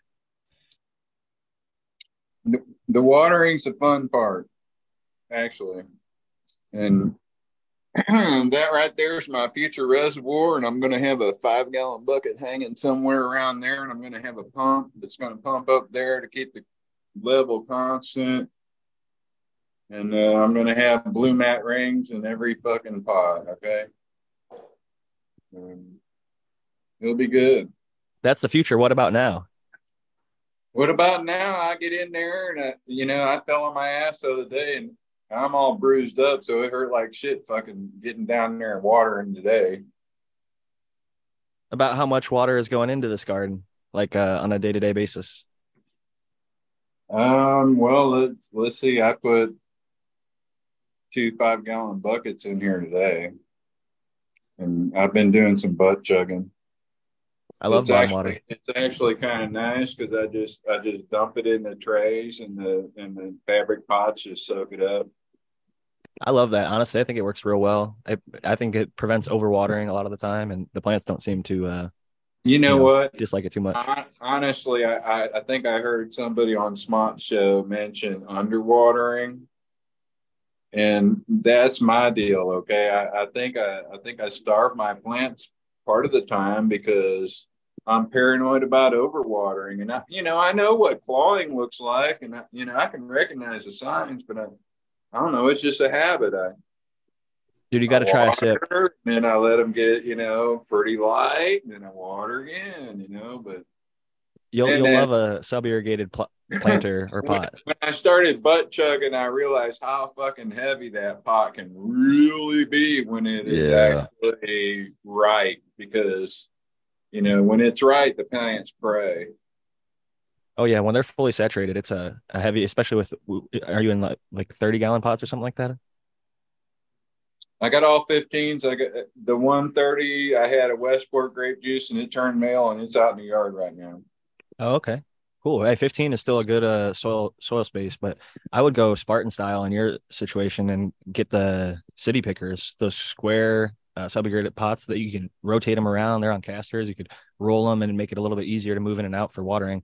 And that could even I would do a side by side in your situation. You were talking about getting like a blue mat sit up. I do think that the sips are almost as good, if not as effective as some of those blue mat systems. Honestly, Jack, you can see I haven't quite dove in yet, so I'm not convinced on any which way is right either. So get yourself one city picker, just one. And I promise you'll probably fall in love because this fucking thing's crank, man. I love mine. That's suitable for a 15 because these are AC Infinity 15s, and they're actually a full 15 gallons, and they're heavy as fuck.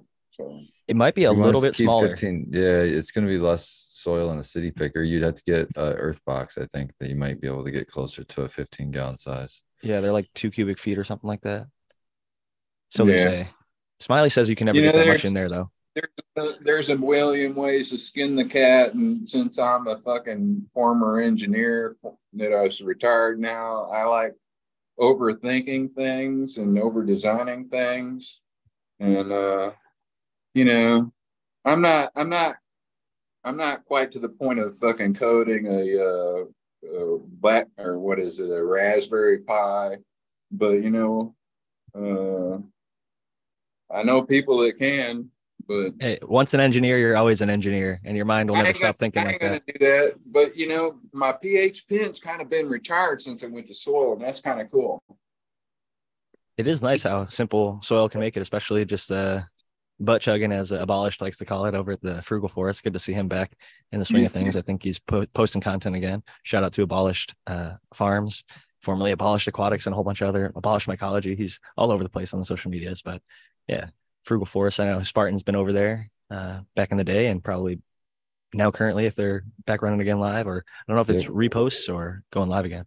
We did a show this summer that is like seasons. So yeah, we did some tape shows this summer, and then they're kicking around an idea for a live show coming up soon, I think in the fall, I believe. Very cool. Well, happy to see he's back at it. I know he had some stuff going on for a little while, but it's good to see him back. TX Sweet Hopper, what's the strain that you're proudest of in the garden? Which one's the one you're looking most forward to of the bunch? All right, that's a tough question. I think one of them is familiar. I've grown it before, and that's Grim Glue. Okay, that's in the far right corner. Okay, and she's looking beautiful as always. Multiple colas coming up. This big ass bush. But then I've got 3 testers from Brothers Grimm. One is on the left here is Rosetta 78, which is Rosetta Stone. I believe crossed with Genius. Yep. G13. And she's looking fucking like she's going to be an incredible queen, which, who knows how long she'll take to finish. This one right here is Ossifer, which is a Brothers Grimm strain, but it's a tester, and it's Cap Junkie times C99, I believe. That should be potent. It's supposed to be super fucking high THC. We'll see. This one right here is the Jacra, which is another Brothers Grimm tester strain. And you know what? I say Brothers Grimm tester strain, but when you fucking get 9 feminized seeds, okay, man, for $25, how can you go wrong? Okay. Anyway, that's Vijacra, which is Jack Hare by Gluey.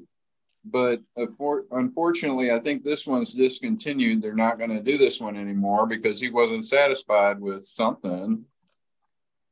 Somebody had an outside grow where they just fucking stretched like a motherfucker. But this one's looking good. So, I'm happy. She's budding out pretty good. It's weird how indoor and outdoor they can express so differently. I do think it comes down to a lot to the environment that it's grown in. Some people just get a lot more good direct sun and good environment, where other people maybe aren't in the optimal place for it. Right. This one is a strain by Backwoods Bud Farm in Oklahoma, and it's called Midnight Rider. It's a gross train haze times midnight special. God damn, I remembered that shit. You're on it, dude. You're crushing it. This one is it's like lower branch clones. That's why it's in the pot that's elevated so that it's up there with the rest of them. But it's like 4 clones, and 2 of them are the Vijacra. One of them is the Midnight Rider, and one of them is Rose or whatever 78. That one in the corner. But anyway, the Grim Glue's got my eye. She's a stud. It's hard going live. Grim Glue rocks. Okay, look at that. That's a hell of a plant, man. That thing is a beauty. Look at the structure. Look at the color. I mean, that's like if I had to take one plant out of your garden and put it in my garden, it's that one right there. The structure is fucking awesome. Okay, there's no central cola. There's a bunch of them, and it's just dark, and it's just loving life. That's what that straight blueberry I had out. And actually, if I went down there and I scraped back the mulch, the worms would just be jumping. It's alive. I love when you get the soil all dialed in, nice and happy like that, and the plants just seem to love it. A lot of really good looking plants here, and some cool strains. Not honestly, not a lot of stuff that I see grown by too many other people. The fact that they're testers, I mean, maybe it's just like not as extensively tested. He's had stuff since like the 90s, obviously, Cindy 99.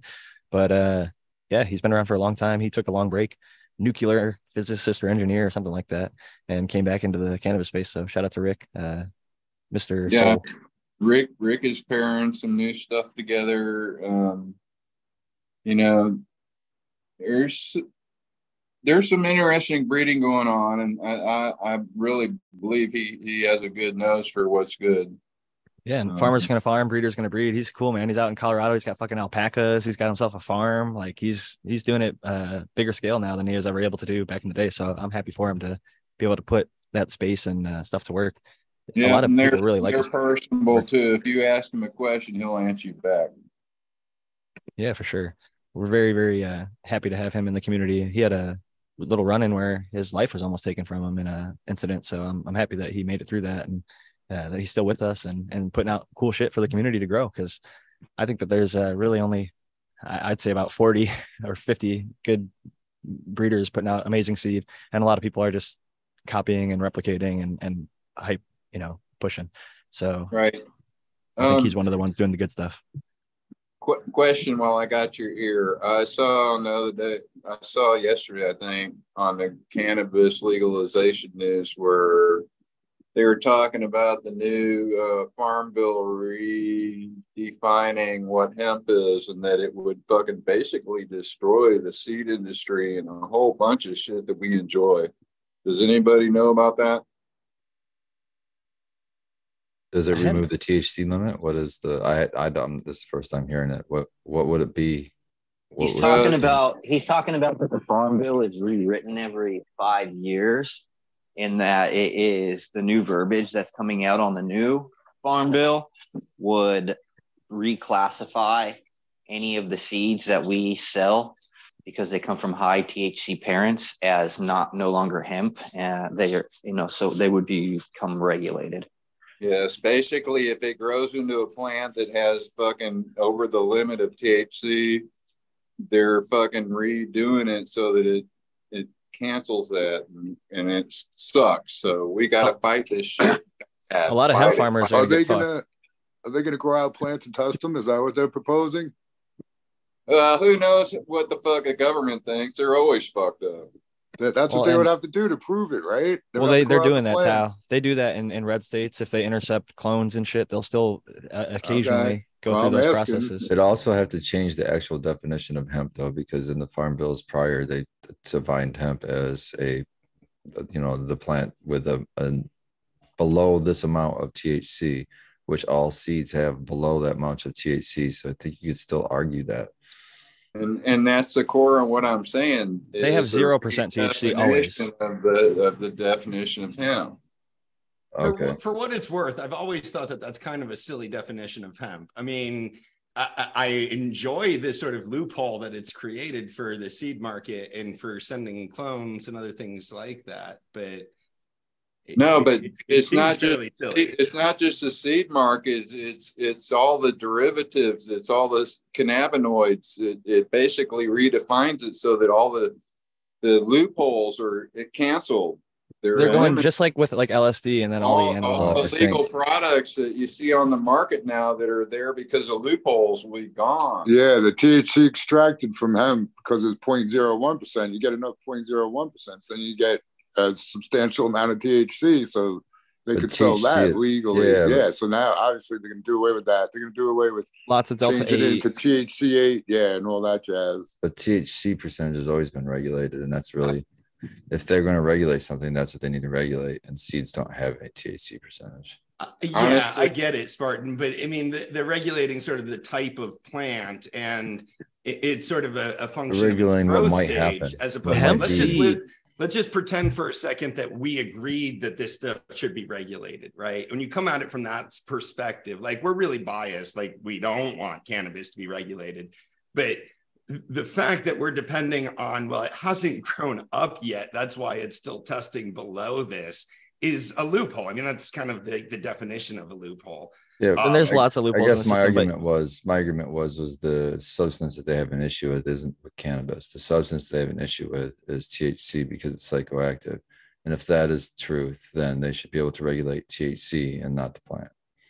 Right, but sending seeds around, for example, distributes the ability to create that other regulated thing. So what's wrong with people having freedom? It's the same as like I'm not essentially they saying there's a regulate problem. Sudafed Barton, to but stop I'm saying, people like, from the perspective from making that we meth. agree with the regulation, which obviously we don't, it's not a very good regulation. Like, so the people that do agree with this, it's got a huge weird loophole that people that have exploited and entire industries have grown up in. That's not the way good regulation should work. I just say, don't let anybody know what the hell you're doing. Done. Hemp That's it. seed is Yes. already supposed to be regulated in this way. If you are a commercial hemp grower and you purchase a lot of seeds from a hemp distributor, they say these seeds will produce 0.3 THC or less in a given environment. Like they'll say from like this latitude to that latitude, or in the state of Georgia or the state of Kentucky. But they can't just say everywhere. Like Oregon CBD had an issue where they were selling stuff that in Florida was testing hot. So they have to test it in different markets because the closer you get to the equator, the harder it is to grow hemp. It's really fucking hard to grow hemp in Jamaica because of the environment and stuff like that. Even if it's bred a certain way, the THC, because of the environments that it's grown in, tends to get a little bit higher. I'm not saying it's like 20%. It might be 1%. It might be 1.3 or 1.5, but it's higher than the 0.3, which is just an arbitrary government mandate, like a lot of the other fucking old arbitrary mandates and regulations. Cannabis sativa L is both hemp and high THC cannabis. They're both the exact same, plant species. Right. The delineation is based on breeding. It's based on years and centuries of us making selection for fiber plant, for seed plant, for hemp, and now for medicinal hemp, the high CBD varieties. But we've also done the same thing on the THC side, and now like the high terpene side and things like that. So it's I don't know. My point here is we actually want better regulations than this. We don't want the entire seed industry to exist in sort of a regulatory loophole. It would be better if there was some sort of actual sort of regulation that allowed people to send those through, or deregulate the things that don't allow people to send this through. But saying, because of this, the problem is we're not going to get a better regulation. We're going to get a worse regulation. But the one we have right now is pretty ad hoc. It's a strange sort of artifact of the Farm Bill that sending seeds around the country suddenly became legal. And it's not surprising that somebody wants to sort of regulate that. It was either unintentional or a deliberate loophole. So like whatever way it's looked at, it's now being taken advantage of or exploited. And a lot of the times with like tax law, they leave shit like this for ultra rich people to fucking get away from paying as much taxes as a general person would and things like that. So there's loopholes in all types of laws across all types of industries. So this wouldn't be unique. But Spartan Grown, we've kept you 3 minutes past your normal time. So I want to pass it back to you to get final thoughts and shout outs before you get running over to the Michigan Bros Grow Show. Oh, my final thoughts. I'm just going to say keep growing. To piss what everybody else says, and have fun doing it. So I think I'll just leave it with that. I'm headed over to the Michigan Bros Grow Show, and that's starting in about 12 minutes. You can catch me there next. Otherwise, you can catch me on Instagram or at spartangrowing@gmail.com. Cheers, guys. Have a good one. Keep growing. Keep growing, awesome. bro. Awesome having you, Spartan. Thank you. Love, Spartan. And great work at the Capitol over there, or Lansing. But great stuff. Does anybody know LG? We had a recent debacle with Subcool's anniversary stream, unfortunately, over on Eagles channel with a very, very, very terrible troll that came in and was like streaming stuff that would get you banned off of YouTube. So like, we definitely don't want to let just some random person come in. So LG, I'm really sorry. Like, I don't recognize that name. Does anybody else recognize? I DM'd earlier in the chat. I've seen an LG, capital L, capital G. I've seen them in chats. Okay, I just see big L, little G. I don't know then, but It might be the same LG. I'm just being very be cautious right cautious. now. I'm sorry, LG, if you're out there listening and you're like, damn it, let me in. You've had me on before. I think I have had you on We before, might but have, yeah. LG's in Better the be chat safe. now. I see LG chatting, but thanks, Spartan. Good luck. Okay, Yeah. LG, here's what I'm gonna do. I'm gonna spotlight myself and I'm gonna mute you upon entry. And then once I start seeing that you're a legitimate person, which I think that you are, I will go ahead and all right. Like I said, this is just a precautionary measure. I'm very sorry, people. If you saw what I saw on a few other channels, you would know exactly why. Yeah. Thanks for keeping us safe over here, Jack. Your eyes would thank me, and so would your ears. Because yeah. LG is joining now. So cheers to you, LG. And everybody can look at the birthday boy for a little bit. XYZ Vector, I do know you as well. All righty. Admit. LG, you are in. LG is in the house. How you doing, LG? See XYZ Vector. Looks like you're loading in still. LG, are you with us? I think that they're still loading in because all I can see is that they don't have video going, but there's not even a microphone. No sound, yeah, nothing. Yeah. And I didn't like actually mute them yet. I was waiting to like potentially have to come on in. We got a what I call a government name trying to join right now. This is somebody's like something that you would see on their driver's license. So I'm not even going to read it. But JJ would be the initials. So if you're a JJ trying to join, it might be your government name. I don't know if that's the name that you use in the chat. I don't recognize it. You just jumped out really quickly. So I'm assuming that it was indeed an accident. Yeah. I don't like exposing or doxing people unintentionally on this show.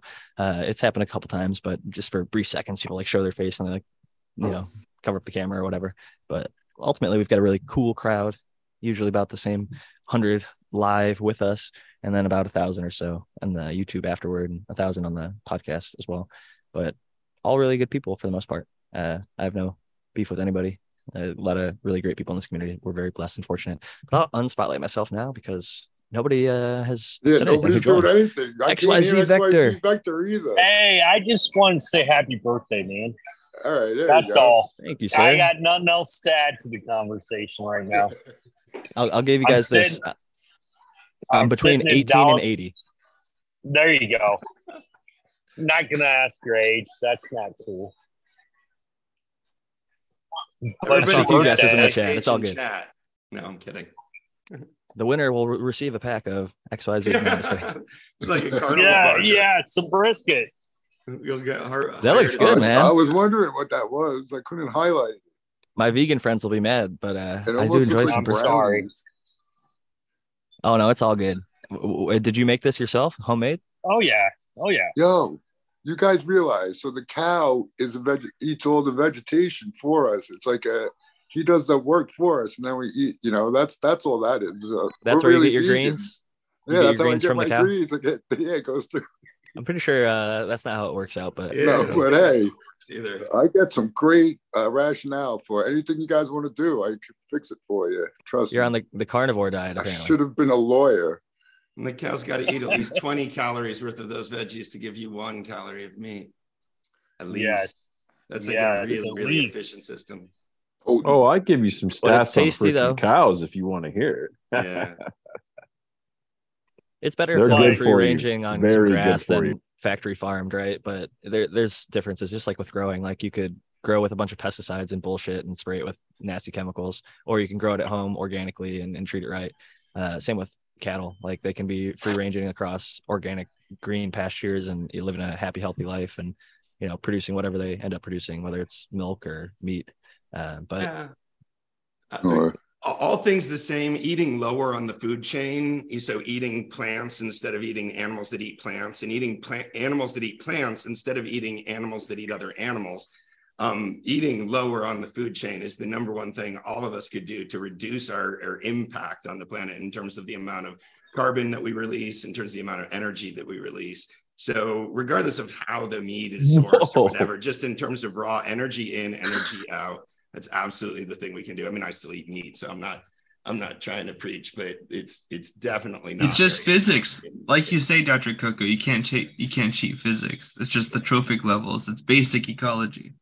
And well, at the same time, I'll say I do eat like 2 out of my 3 meals a day are vegetarian or vegan. I just go like meat at the final meal of the day is kind of how I've approached it. Just from a health standpoint, I think it works better for my system, but and it also just financial standpoint. Also, trying to get enough fruit and veggies and stuff like that if you're eating meat in every single meal is difficult. So I feel like by not having meat in the first 2 meals, I eat a lot more of the healthy foods that I'm supposed to be eating, like broccolis and fucking carrots and apples and all that shit. Also, one of the reasons I liked going back from my trip is that yeah, the portions were small, and I don't eat a whole ton, but yeah, I definitely feel like I don't feel like I feel like I get a good amount for the money, and I know that probably sounds like blasphemy to most of our viewers in North America. But yeah, coming back, I mean, also we use more resources, so there's a conversation to be had about that. But yeah, a I lot mean, of I it's definitely wasted. I walk past so many that's restaurants and also half the true. That's plate also true. just gets tossed, man. It's like they eat Yeah, one dude. half the sandwich and a little bit of the fries or whatever, and you just walk by and it's like it just gets thrown away. And so That's much the of this worst food that part gets for me. grown That's isn't even consumed. It's like it's cooked, it's put on the plate, and then it's tossed into the trash. Yeah, That's food something waste. consumed it. That's Yeah, just Yes, lower on the food potentially. chain, perhaps. Yeah. There's issues with landfills though. I mean, like it's not as good as going into like a compost bin or a scrap bin or something like that. Like food into a plastic bag being shipped in a garbage truck across town is not as good as somebody who can, bokashi or whatever their input and make it into a gardening input and close that system and close that loop. But obviously Chickens not work all of us even are going better to do than that. composts. Yeah, chickens are great for a ton of reasons. And, Black even like soldier fly larvae. and I was those going worked to in ask. collaboration. You guys, Brandon showed that little, I think it was black soldier fly larva thing that he was generating them, and then they Yeah, basically the fall out generator. and then be essentially fed right to the chicken. So dual purpose. Yeah, it's chicken and fowl meat better for on the food chain there, Doc? Because I like Oh, that's a turkey, good man. question. Turkey's one of my favorites. It ultimately depends on what they're eating and how much energy goes in their production. One of the big things can be just simply how far it had to travel to get to you. I mean, in terms of how much energy is in the food that we eat. I'll say this: So you cricket can tell flour, the yes difference. or no? Cricket flour, yeah, chapulín. Hey man, Right. they're Chapulines, all well, that's trying. different. That's Bill different. Gates all wants Chapulines everyone is to eat good, that. though. Chapulines is good. You can tell though the difference between a Chickens are happy bad, chicken though. and an unhappy chicken just by looking at the fucking egg. Like the yolk, dark fucking orange versus It's a like smiley face, right? I grew up on a pale fucking yellow. I hate to knock them because they serve a purpose, but Walmart, the cheapest egg at Walmart, that's what my family got, and it was like a pale fucking yellow. And now I'm eating like what's the Happy Egg brand, and they give the chickens enough space, they feed them a certain diet, and the type that I get is like the Heritage. They're blue eggs and brown eggs that are spotted. It's like not your typical egg that you see at the grocery store. They're a lot more expensive, but they're double the fucking nutrition. They've been doing studies side by side versus the cheaper ones. And they literally have twice as much nutrition or more in some cases. Plus, it just tastes so much better. I'm like, I had a great It's worth connect that had chickens and would trade, would barter for figs and other sorts of things. Mm, Oh my gosh. it's Yeah. great, fresh man. is They were better. definitely Yeah. corroborates my personal experience. Keep it local, and if you can get a good source like that, and even like if you can't, like they sell Happy Eggs at Walmart, the yellow carton or whatever, that there's it's still good. But I would say that if you can find those blue ones, if you can afford them, fucking they're great. But we only got 2 minutes Yeah. left, so I'm gonna kick it around the panel to I'm gonna change it up and go with XYZ Vector. Actually, I guess I'll go with my guest first this evening. Well, hey, however you get your eggs, it's all about how they get there because that adds so much more CO2 to the process. And that's all I got to say. Yep. That last step of the chain makes a big difference. But I think we lost LG. They never were able to come on and say anything. I'll pass it first to Dr. MJ Coco for his final thoughts and shout out tonight. Hey, yeah, I had fun. I apparently got under some people's skin in the chat, but grower love to everybody. I had a few things written down here. One thing, I guess on the seed thing, I just think the regulation should be that we can send seeds around. I think that should be like an explicit law instead of like us getting through this sort of loophole that like, well, seeds technically have less than X percentage of THC. anyways, I do the Ask Dr. Coco show every Monday night. You can check that out for my Patreon subscribers. Check me out on Patreon. We got a new prize for the Grower Love giveaway in October. We got a new light I'm reviewing now, actually, which is it's going to be an interesting review. It'll be out in about a week. It's the Cultiwana CT800, pulls about 760 watts, pretty big light. I've enjoyed sort of thinking through what value means when we go to buy grow lights. Because this one is really good price, but not as good performance. So how do you kind of balance price versus performance? So check out that video. I've been thinking a lot about what value means for us when we're buying a light. That'll be coming up probably next weekend. Yeah, I had a lot of fun. So I enjoyed these topics. Hopefully people didn't get too upset with anything, and much grower love to everybody out there. All good, Doc. I think that you do a good job of presenting a well-informed perspective, and that you're realistic in the fact that although, yeah, this loophole is great, we are all enjoying sending seeds legally to each other in the U.S. I'm currently, doing it with anybody in the U.S. who wants them. But I would agree with you that it'd be better to create a regulation that says it is legal to send them, not, oh, it's legal because they happen to fall under a categorization of hemp, which because they have zero THC, they're under 0.3. And, that's open to a reinterpretation of if it gets grown out and has above 0.3, then it's not hemp seed. Exactly. And then they get shut down. So the loopholes are easier to close than writing into law saying every American should be able to send cannabis seed, whether it's hemp or high THC varieties, to whoever. And then if they're in a place, like you're allowed to have it for exotic bird feed, you're allowed to have it for fishing lure, and you're allowed to have it for collectible reasons. So there's already 3 reasons that you can send it and have it around, but you have to give the stipulation, check your local laws before you grow it in your area. Because if it's illegal in, like, say, Texas, and you send somebody some high THC variety and say, oh, it's hemp, and then they grow it out and it's not hemp, you get yourself fucked and you get them fucked. So there's reasons to look deeper into those types of things. So with that said, I want to kick it over next to Brandon Russ. What's going on? I'll see you guys next weekend.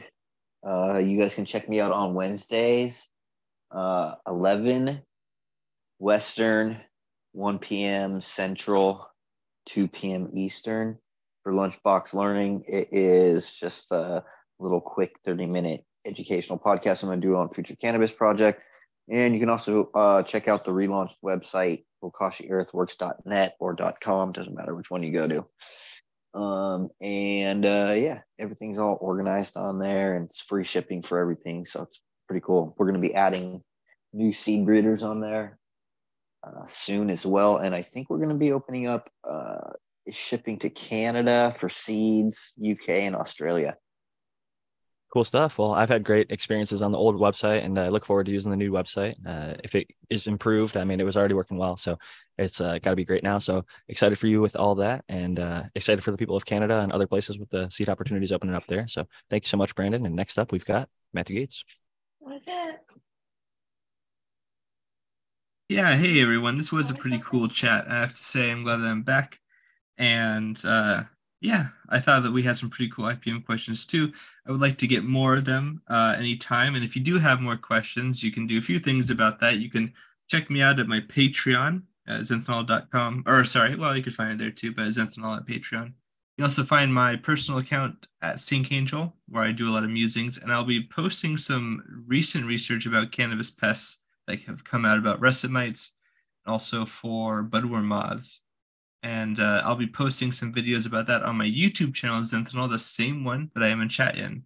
And for professional inquiries, you can always check me out at zenthanol.com. So yeah, and in fact, I have potentially something going on. I might be in Maryland sometime soon. So yeah, just as a heads up for anyone in Maryland, if you want to hang out or something like that, we might be able to make it work, although my schedules are usually tight. So anyways, yeah, growers love. Be on the lookout, and now that people know where they can find you, and look forward to more of your travels and getting to hear about the stories of you meeting the people across the world. It's always exciting hearing about the adventures and spreading the knowledge and all that good stuff. So next up, we've got Noah, the grower. Yeah, I had a fun time today with everybody. I'm Noah, the grower with 2 E's on Instagram. You can find me there. I'll see you next week. Great having you as always, Noah. And last and certainly not least of our panelists this evening, we've got the American one. Yes, I am the American one. And yeah, I just want to warn everyone that if they get their way, we'll be feeding from the feed maker that Brandon Russ made for his chickens. So don't let them have their way. I'm not eating grubs the rest of my life. Oh boy. Yeah. Anyway, meat Grubs is are good. great. Meat is good, man. The cow is for eating. I don't know about the pig because every religion says you shouldn't eat the pig, right? But bacon tastes But bacon so is good. so fucking good. That's the only part, though. I don't know, man. Maybe I had like pork loin a couple times. That was good, but yeah, there's got to be something to it. Like every religion, right? Is like no pig for you. Not But every maybe they're religion, all but a couple of the wrong, big just like a ones. lot of other things. So they might. I It's don't a know. I won't get lot into of that. things with every religion. Anyway, No, You know how not to every cook them right. religion. I think that's the difference. Religions in the You Middle had East. me at bacon. You had me Wow. at bacon. Yeah. I just set off everything and everyone. All right, everyone, have a great week, and I love you all. We'll talk to you later. Grows love. Peace. I'm gonna go eat a bacon birthday cake for my birthday. You can find me at Jack Greenstock on Instagram. I almost never post there anymore. Jack_Greenstock is my backup account because I was worried that they would delete my account for making cannabis related posts, as they do to a lot of other people. But I just don't use Instagram a lot. The stuff getting taken down all the time is frustrating. I post on X now. I guess it used to be called Twitter. Now it's called X, but yeah, that's where I post my cannabis stuff. Jack_Greenstock there. If you want to find my book, 50 Strains of Green, 50strains.com. And if you want some seeds, like we're talking about the hemp farm bill, I'm taking advantage of and hooking up America who would like some, you can go to 50strains.com for that as well. But Jack Greenstock signing out. Peace and love, y'all. Catch you all next week. And I hope you have a great rest of your day.